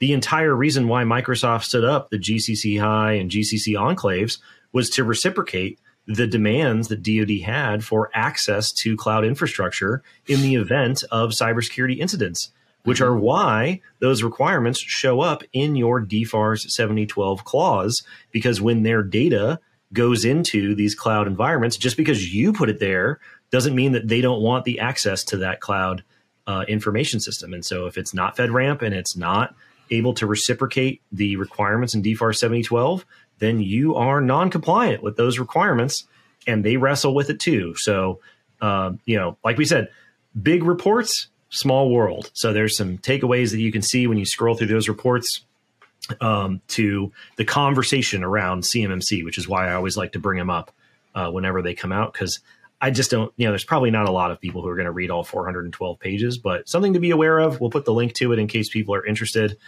So there was a third report that came out. It was not necessarily a DoD report, but General Minahan had a memo, and he said that his gut feeling is that by 2025, we will straight up be at war with China. Now, I know some people have pushed back on that, and armed services committees are like, well, we don't know about that. And there's people who agree, there's people who disagree. Still a pretty crazy statement for an Air Force general to say we're going to be at war in like 2 years, right? I think that the proximity to war breaking out between the United States and China is not a guarantee, but it's something that I think people talk about more and more seriously as time goes on.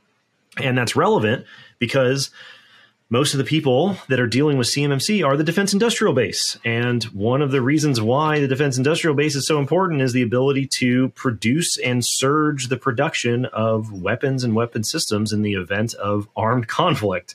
And so there is a nice tie-in to the memo from General Minahan, where he talks about the importance of operational tests and evaluation, which is the report, the DOT&E report that we just talked about. So like I said, big reports, pretty small world once you start to see how everything is connected. So people should definitely check that out. But then, here's a question based off of the other report that CSIS came out with that I have for you. I have a quiz for you. So if war broke out with China over control of Taiwan, how long do you think the U.S.'s stockpile of long-range precision munitions would last? So largest, most capable and powerful military in the history of the planet, and war breaks out over control of an island like 60 miles away from our most capable competitor / adversary, how long does our stockpile of primary weapon in that conflict last? How long do we last? It's a quiz for me, right? Quiz for you. All right. So I would say current stockpile, maybe a few years, right? 3 years, 4 years. So you're saying war with China breaks out. They invade Taiwan. The balloon goes up, so to speak. Yep. And then bullets start flying. We start launching long-range precision munitions, taking out ships, taking out this, taking out that. And you think that we can keep up that pace for years? Yeah, I think that sounds like reasonable, right? Like reasonably, if you're going to enter a conflict, you should be stockpiled. You would hope so. So let's think about it. We've been in the war on terror since 2001. So that's a 22-year conflict. Mm-hmm. More aggressive at times than other. I think Korea was like 3 years. It's somewhere between 1 and 9 years leading up between that. So you would think that you at least have something that would cover the smallest mean of that, right? Well, what is it? The answer is like a week, right? It's like maybe a week that we would last. And so, it's not years, it's days. And that is right?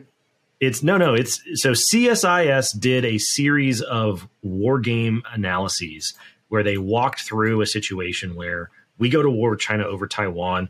What happens to the existing weapons stockpile in the United States? And what are the implications on the industrial base as a result? So they have an excellent report that people should check out, but they also have an excellent video. I don't even think it's 10 minutes where they summarize the report. There's some awesome graphics.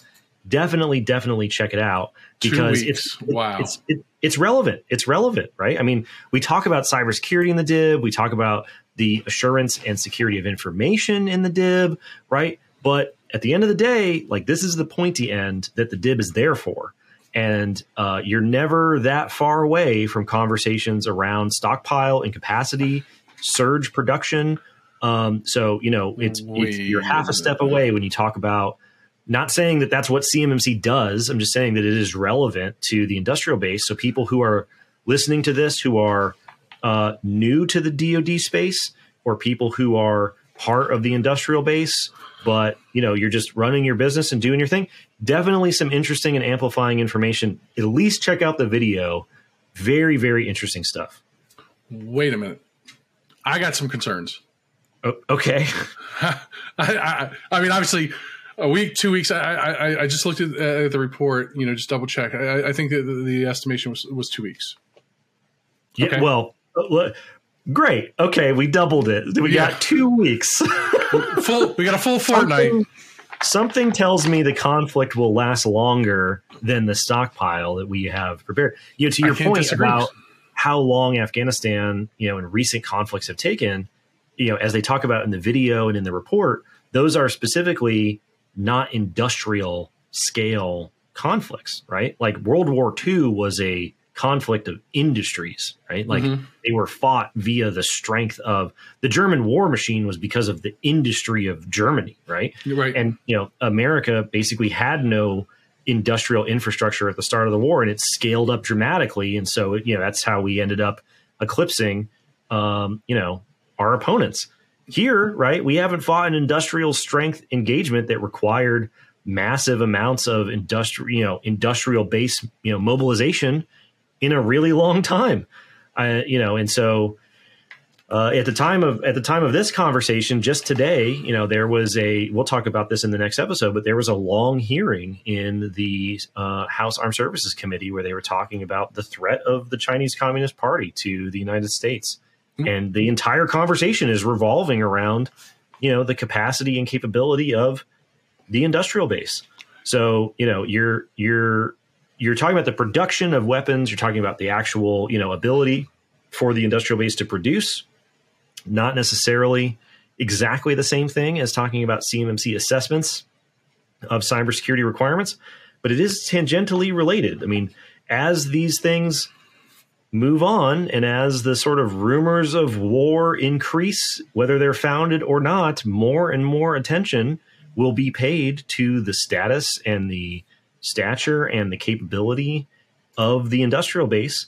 And, cybersecurity requirements and assessments are part of that equation. So it's something that everybody should pay attention to just for a current events perspective, but even just to enrich your understanding of the context around things like CMMC and other industrial-based programs. The video does a great job of simplifying it. All right. So listen, just vibe with me for a minute. Okay. Okay. Sure. Yeah. So you spoke about the Senate subcommittee meeting that took place today, right? Main focus of a lot of the conversation was war with China. Well, just to clarify, in case anybody wants to bring out the details, not a subcommittee meeting.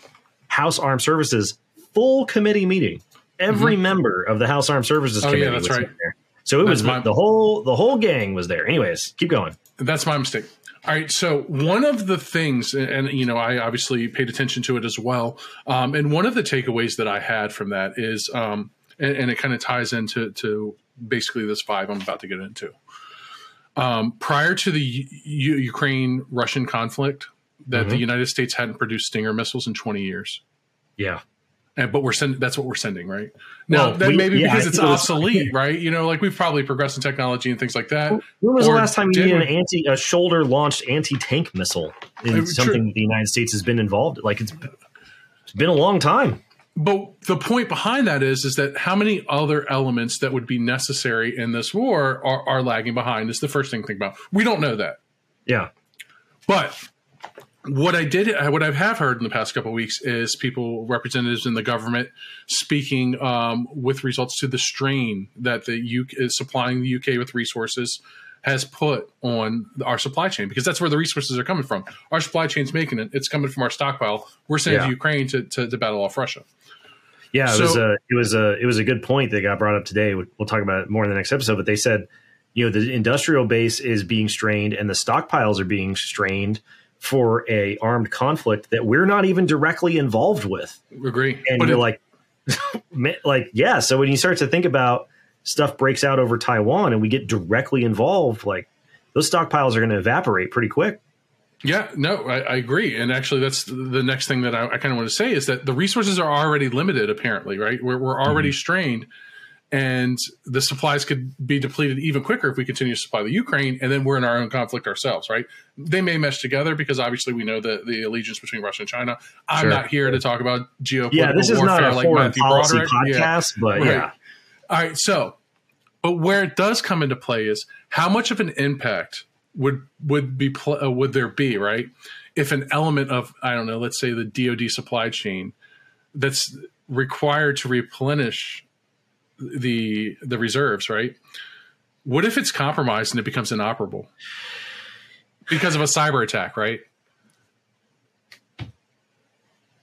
Listen, it's one of those things where it's like, if war breaks out and people want to start shutting the lights off in the homeland here, that's a real thing. Yeah. Will industrial base organizations be able to put up a fight? Maybe not.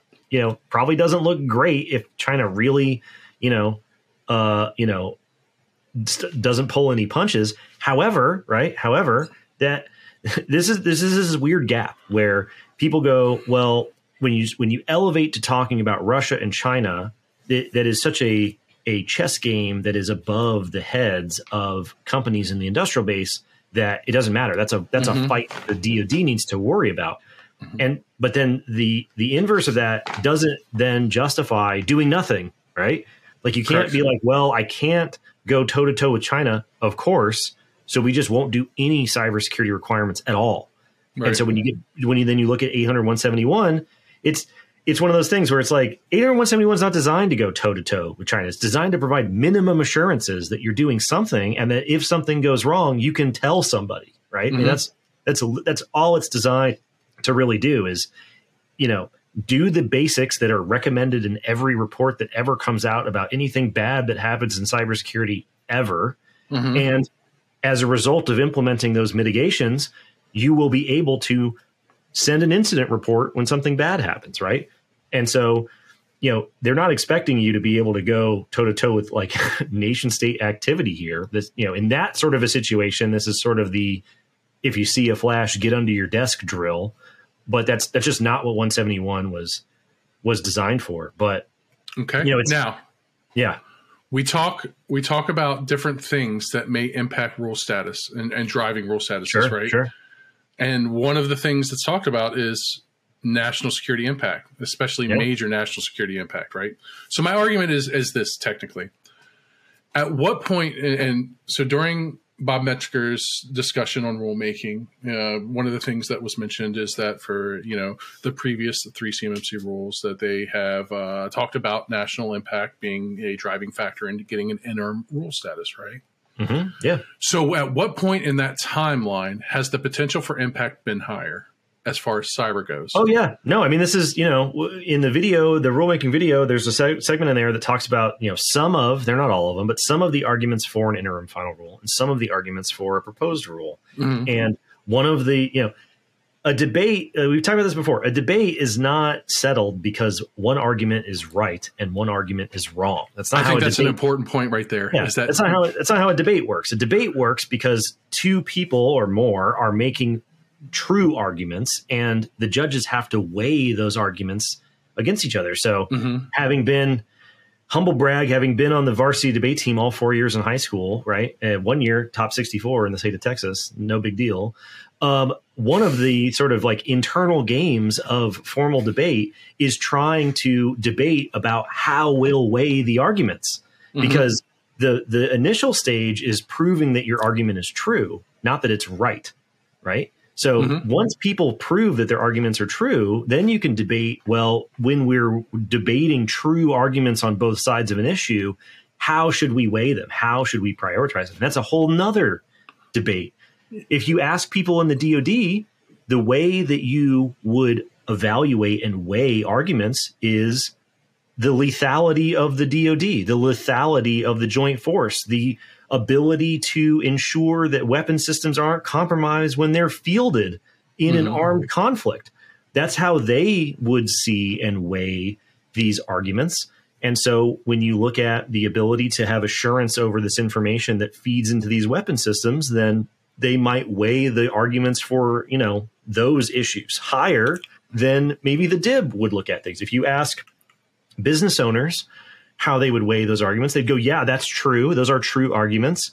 But the way that we ought to evaluate them is the impact on small business or the impact on innovation. So the mechanism that you use to weigh those arguments will change how you determine who wins the debate and maybe which status the rule gets, right? Sure. The big question is not, we know what all the arguments are, right? We know what the arguments are. The good things for business, the bad things for business, the good things for the DoD, the bad things for DoD, the good and bad things for innovation, and on and on and on and on. How OMB will weigh those arguments is the black box that nobody can see into, right? So, there's lots of good and interesting and novel arguments on all sides around how it goes. That's what makes the whole thing so interesting. Is debates are interesting when everyone's making valid arguments. Right. Like the industrial base is not wrong to say that there will be an impact on small businesses. That is 100% true. Right. There will be an impact, but there also will be trade-offs if you do nothing, because we will continue to undermine the effectiveness of these weapon systems. And that's also true. So now what do you do? Right. You can't stay where we are, because then neither of those two things works out. So I know I'm on the wrong side of the fence with this, dude, but there never in that timeline has there been clearer evidence or actual evidence of cyber warfare being the appetizer leading to the kinetic main course, right? And that's exactly what UK and Russia was. And wouldn't you think that the same strategy would be deployed by, I don't know, China? Of course. Yeah, you're not wrong, right? This is the fun part, is like that argument is 100% valid. And so this is what makes it such, like I said, this is what makes it so interesting is all these arguments for and against innovation, for and against small business, for and against lethality, so on and so forth. You can sort of see what the case is on both sides of the debate about, are we going to turn the screws on holding people accountable for cybersecurity requirements that provide assurance over DoD data, right? Are we going to or not, right? Like, how are those arguments going to be weighed?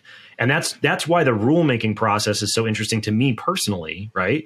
Because it isn't the fact that you sort of learn how rulemaking is for the sake. Here, look, like you don't read through these books on rulemaking because it's inherently interesting. You read through it because you're like, how are they going to weigh these arguments on either side of this issue? And now that we've got Russia and Ukraine at war, and now that you've got, more and more people, the freaking Chinese balloon, man, like, I mean, things are happening in the world that cause you, when we're very sort of like head down looking at the details of CMMC and like ticky-tacky assessment objectives in 800-171A, there is a bigger geopolitical chessboard, around this conversation, and CMMC is a pawn on that chessboard, right? So which way we move it and how fast we move it, is part of a much larger picture. So I think people will find this video and the report from CSIS very, very interesting.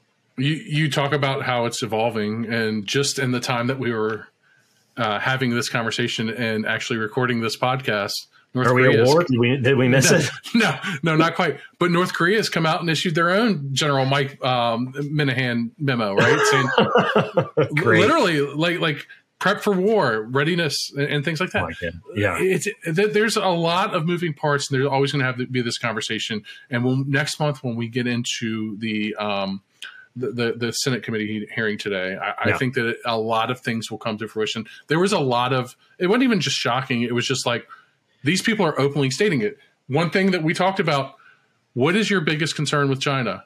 Without hesitation, what was the answer? Oh, cyber, yeah. So we'll talk about this next time for sure. But that part, not to lead in, it was sneak preview, right? Bro. Go look up the hearing in the House Armed Services Committee today, February 7th, when they were talking about the threat of the Chinese Communist Party to the United States. Extremely interesting conversation. Cyber came up as a massive part of that, and therefore, conversations about CMMC, as much as people sometimes don't want to admit it, they are relevant to the larger conversation. So, all right. So one of the other things, that we want to touch on this month is an article that we both came across that was just, brushed across to us, in passing, which is titled "The 70 Compliance Stats to Know in 2022." So this was obviously published at the end of 2021. And it's just basically like things that you need to know about the way of the world and how things are trending in cybersecurity. And this covers across a bunch of everybody's two favorite subjects, compliance and statistics. Mine. I mean, why not? I don't know. We'll go with compliance. Statistics, yeah, that's a little different. I like numbers. It's weird. But still, this is just basically like a forecast of the things that you should need to know, the trends, what's going to happen over the next year, right? Yeah. Or some statistics with regards to average costs of things of that nature. And so what I wanted to do is first and foremost, I'm going to preface this by saying you could take 2022 off of it and put 2023, and I don't think the numbers would change a bit. Sure, yeah. Okay? Like, I still think that things are still average, right? That's always a fun game to play, right? Public comments. More fun games. Cybersecurity reports, vulnerabilities and findings, right? We're sort of trapped on a one big Ferris wheel, right? Leading risk amongst organizations. And so this polled, a bunch of organizations. It took a lot of statistics from organizations across different areas, which have regulatory compliance requirements, right? So these are regulated industry, different industries, all regulated industries. PCI, DSS, all of them. Just anyone that has regulatory requirements imposed on them, right? Okay. So the leading risk among these organizations was business interruption. 41% of the organizations list that as their leading risk. Okay. Reasonable. Makes sense. Including supply chain disruption. So not just their operations as in-house, them operating as an entity. Yeah. It's the supply chain, the people they depend on to make it work, right? Yeah. Followed closely by cyber incidents such as cybercrime, data breaches, and fines and penalties at 40%. 40% of the organizations have that as their top risk. So that's 81% of all these organizations polled. Yeah. I mean, I believe it. I mean, business disruption, number one makes total sense.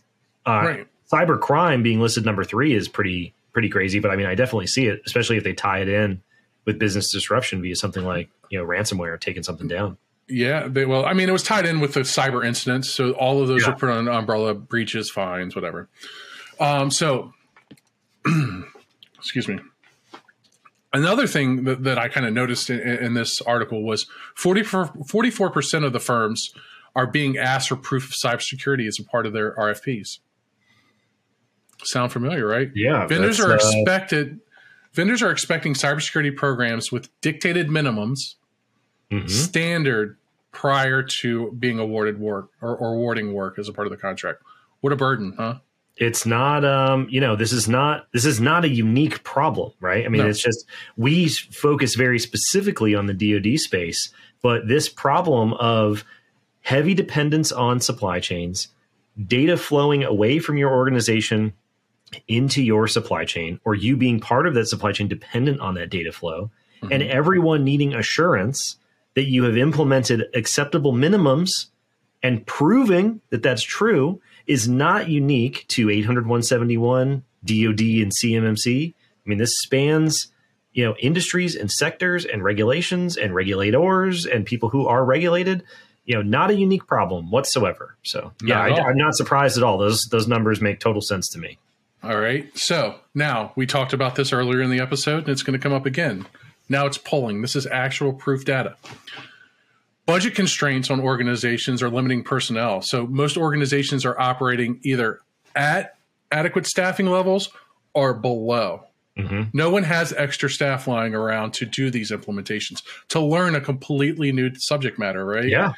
So this leads to 34% of the organizations reporting to outsourcing some of their compliance functionality. Now, this is across a whole bunch of industries. If I were, in my experience working with the organizations, I would say that in the DoD supply chain alone, that this number is upwards of 75% or greater. Oh, yeah. I mean, so we're saying that 75% or greater DoD organizations are dependent on external services in order to achieve cybersecurity. Absolutely. Well, I can't remember what it is, but we'd have to look up the statistic. I think it would be, in some of the MSP reports that come out. But most small businesses utilize external providers, not just because they don't have the resources, but because it's cheaper, right? That's the trap, is that it is better business for you to use an external, source of expertise to manage this stuff for you, because you're never going to hire those people internally if you could even find them, right? I mean, there's massive, negative unemployment in the cybersecurity industry, even with what's going on in the economy. So even if you could find people, they're still going to command, a pretty penny, and you have to manage it and know what's going on. It just makes more sense to use an outsourced provider. And then what we know within the industrial base specifically, based off of things that Jesse Salazar and others have said in the past, is that upwards of 75% of the overall multi-tier supply chain from the DoD is comprised of small businesses. So if 3/4 of the industrial base is small businesses, and most small businesses use outsourced providers, then the majority of the DIB falls into that category. So when asked, management and the security staff have two different perspectives as the top challenges or what the top needs are, right? Okay. Management lists the ability to, handle and participate in compliance assessments, test controls, or implement and update policy and processes needed to maintain compliance, right? Okay. Sounds familiar, right? Yeah. Policies and processes which regulate and the continuous action of the practices that you need to implement. Yeah, absolutely. This doesn't even cover the technological work the technical work that has to take place. Right. So security professionals, when they're polled, 67% of them say that the top answer of what's needed is upgrading tools. They need better tools. We need more power. Tim Toolman Taylor. Nice callback. Yeah, that's interesting to see that disparity between management concerns and technical teams concerns. It's definitely interesting for sure. And what do you think's holding them up? Holding both of them up, or holding up the technical teams? Holding up the technical teams, or actually both of them. Actually, well, I'd say they probably feel like they're they're undergunned in terms of their ability to implement the requirements or upgrade and things like that because of resourcing and prioritization. Management probably feels very concerned about their ability to prove their posture because that's what they're concerned about, right? If they can't prove and provide adequate assurances, then they don't get the work, which means business is not going great. And that's what's top of mind. So I don't think those two things are mutually exclusive. I think that they're two sides of the same coin, but they're coming from two different perspectives. So the top three things they listed: difficulties integrating the technologies, lack of expertise with the technologies, and the number of tools that's required to manage. Yeah, I mean that's something that gets talked about quite a bit is adding tools and adding functionality and then the corresponding overhead and technical debt that comes with including more and more stuff, which is definitely a common problem.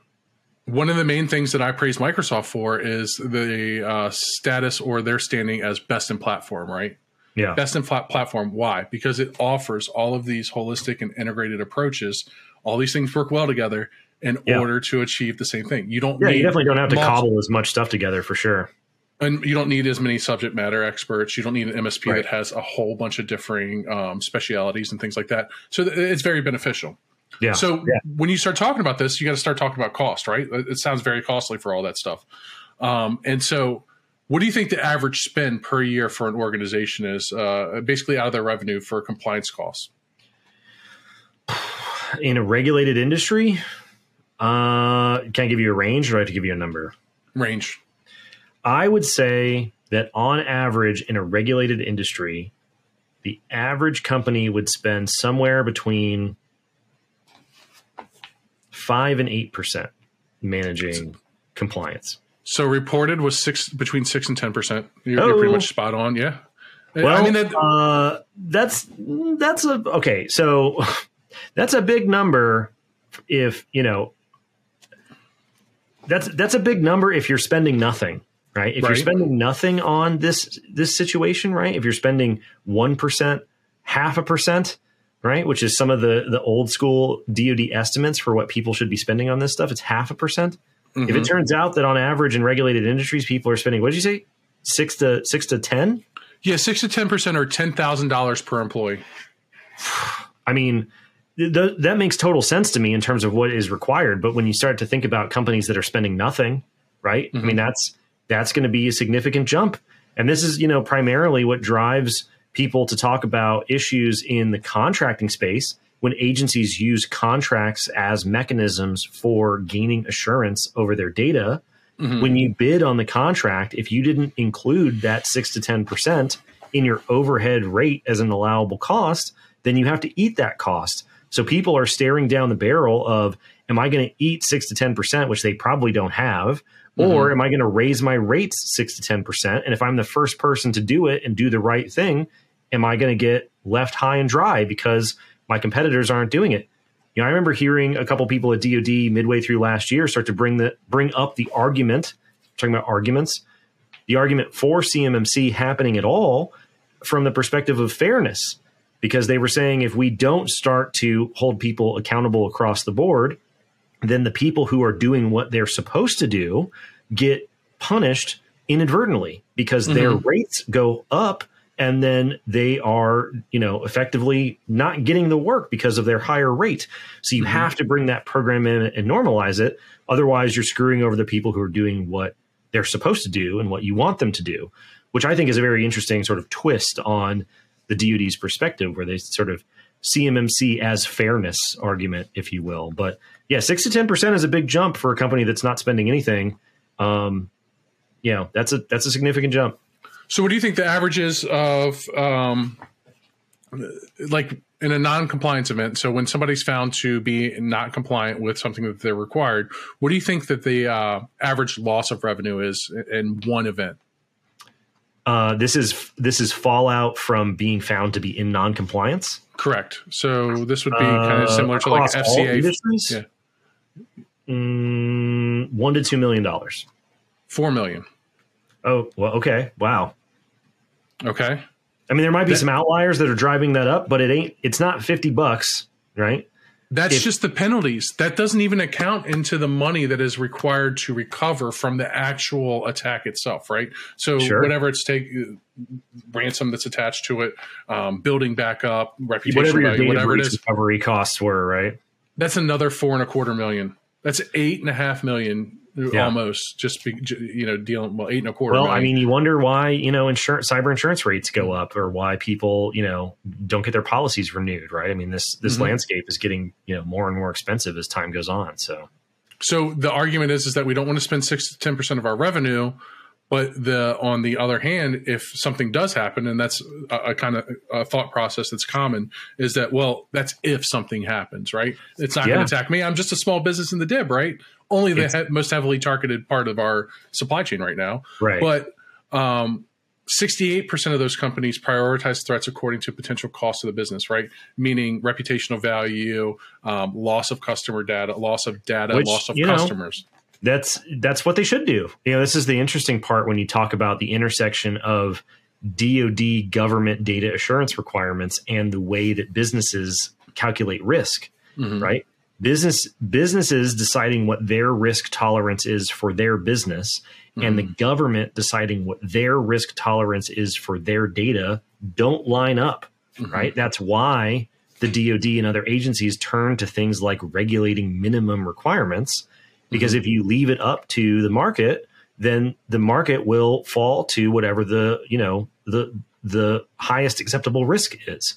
So the more risk you take, the more reward you might get. If I spend less money here, I can make more money there, right? Well, when it comes to spending less on security, that doesn't work for the people who are the data owners, right? Knowing what DoD knows about what's going on out there, they can't, that's too much risk for them. And so we've got this gap that we've got to bridge here. So that's one thing. I like that you brought that up, right? One thing that was discussed and that I've heard in multiple conversations lately is the understanding of like that a contract doesn't, let me word this properly. When contracts are awarded, obviously, there is process where they, they answer for the solicitations. They go through that and they see what the answers are and what the capabilities are. But does it go to the highest bidder or the lowest bidder? It depends. I mean, famously, a lot of contracting, doctrine lately, and this is something that we'll talk to Lauren about at CS2, has been, what's known as lowest price technically acceptable rather than best value. And so, a lot of people are getting hemmed up in that situation where the way that the contracts are evaluated are not always going to reward people for spending money and being the best value. They'll reward them for being the cheapest. And so because of that system and how it's played out, which I'm no, contracting expert in terms of the difference, but it's easy to see intuitively why that would be a problem. If they're selecting people to do the work based off of the cheapest price and you magically have costs that are 6 to 10% higher out of nowhere, and they're not being told to evaluate it based off the value they're getting for that extra 6 to 10%, you're not getting the work. So of course, people are perfectly in the right to be outraged, right? You've got to get those priorities sequenced before you start to get this all figured out. Otherwise, people are going to get jammed up. And now, do you think that these companies that are putting in these lowest price contract bids, right? Do you think that money that the difference that they are saving from the next possible bid, whether it's 10, 12 million, do you think that comes from overhead or do they cut out of their profit? And overhead would be things like cybersecurity, paying your employees, things like that. I don't think they're taking lower profits. No. So of whatever profits they're making, I think they're probably not taking it from there, but I don't know. Yeah. So with having that system in place like that, what you're saying is that we're taking the lowest profit, which is a glaring indicator that there is low value being placed into employee happiness and into cybersecurity practices and things like that, protection, overhead costs that are associated with it, which then would lead to possibility of a threat, both insider threat from disgruntled underpaid employees and outsider threat. Or you end up with all kinds of feedback loops, right? I mean, you end up with, you have all these variables at play. And, when going back to the argument thing, right? You can have a case for something like CMMC showing up and externally assessing requirements within organizations. And all of the arguments can line up in the way that you evaluate them to say, yeah, we should do that. But then ultimately it comes down to how are you going to sequence it? Because if you just toss it over the wall into the current DoD contracting ecosystem, you're going to break a lot of stuff because not all the contract officers are on the same page, and not all the programs are on the same page, and not all the way that the contracts are selected are on the same page, and this and that and this and that. There's a lot of things that have to get ironed out, but as things accelerate and as the case for getting assurance over the data gets stronger and stronger, it increases the odds that those things are going to slam into each other rather than getting ironed out beforehand. So it's just, another thing to keep your eye on. I mean, all those stats are super interesting from the compliance stats. There was another report, the World Economic Forum released their cybersecurity outlook for 2023. Very interesting document. A lot of the World Economic Forum documents on like risk perception, cybersecurity outlook, they're all very interesting. And the one that jumped out to me, sort of related to the stats that you had, was the perception from surveyed companies and security executives around their perception of regulation and regulatory enforcement. And they said that a large increase in cyber incidents, related fines, like you mentioned, investigations and engagements between policymakers and the private sector has elevated the perception of regulations as a critical influence on an organization's cyber resilience. So the increase and prevalence of regulations and the enforcement of those regulations are a driver in companies taking their cyber posture, their cyber resilience, their cybersecurity more seriously. And the part that jumped out specifically was where they said that business and cyber leaders also support effective enforcement of regulatory requirements. 76% of business leaders and 70% of cyber leaders agreed that further enforcement would lead to an increase in their organization's cyber resilience. So you're talking people getting surveyed at the level of this report, business leaders on a large scale, cybersecurity leaders generally are sort of looking at the wave of regulation and regulatory enforcement as something that furthers their cybersecurity resilience rather than harms it. So just another sort of interesting report that I think people should skim through to sort of round out their understanding of CMMC as a regulatory enforcement mechanism within the larger context of their regulatory and enforcement landscape, right? So some of the things that we hear about inside the debate around CMMC specifically can sometimes either make more or less sense when you start to see some of the information surrounding the debate internal to CMMC. So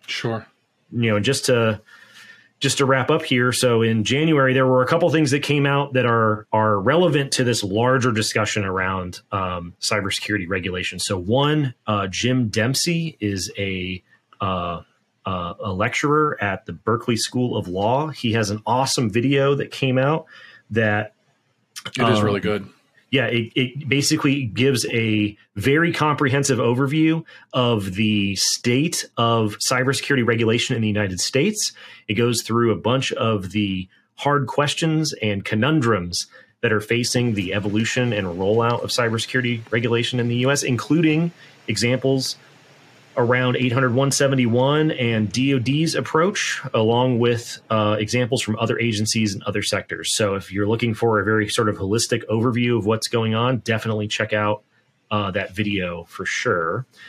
Also, a standard that gets a little less play in the discussion around CMMC, but is still relevant because it's derived from the core document 853 is the NIST cybersecurity framework.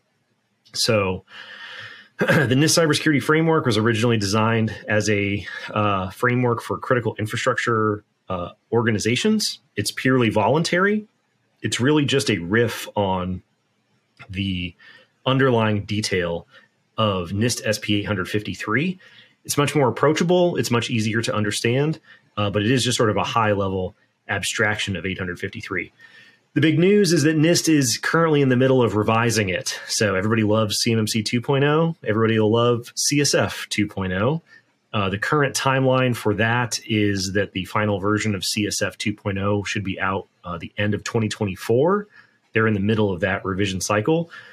They recently released a concept paper that outlines their sort of planned changes and the feedback they've had from industry so far. So if you're interested, definitely check that out. It's not, a replacement for CMMC necessarily, but it is something, especially if you're a practitioner listening to this podcast, that you should be familiar with. Under the hood, they are not that different in terms of the actual controls and requirements, even if how they play out above the water line here makes them seem very different. So definitely something for people to check out. And then lastly, we had a couple articles that were put out that were sort of predictions around the way that the regulatory landscape will play out. And I just found this very interesting because in a previous episode, we had talked about the CISA CPGs, the cybersecurity goals that they came out with, which really, when you hear CISA talk about it, is their riff on the NIST cybersecurity framework. So, it's just something to read up on if you're curious. A lot of times what we hear, including criticisms around CMMC and 800-171, is that they're too prescriptive.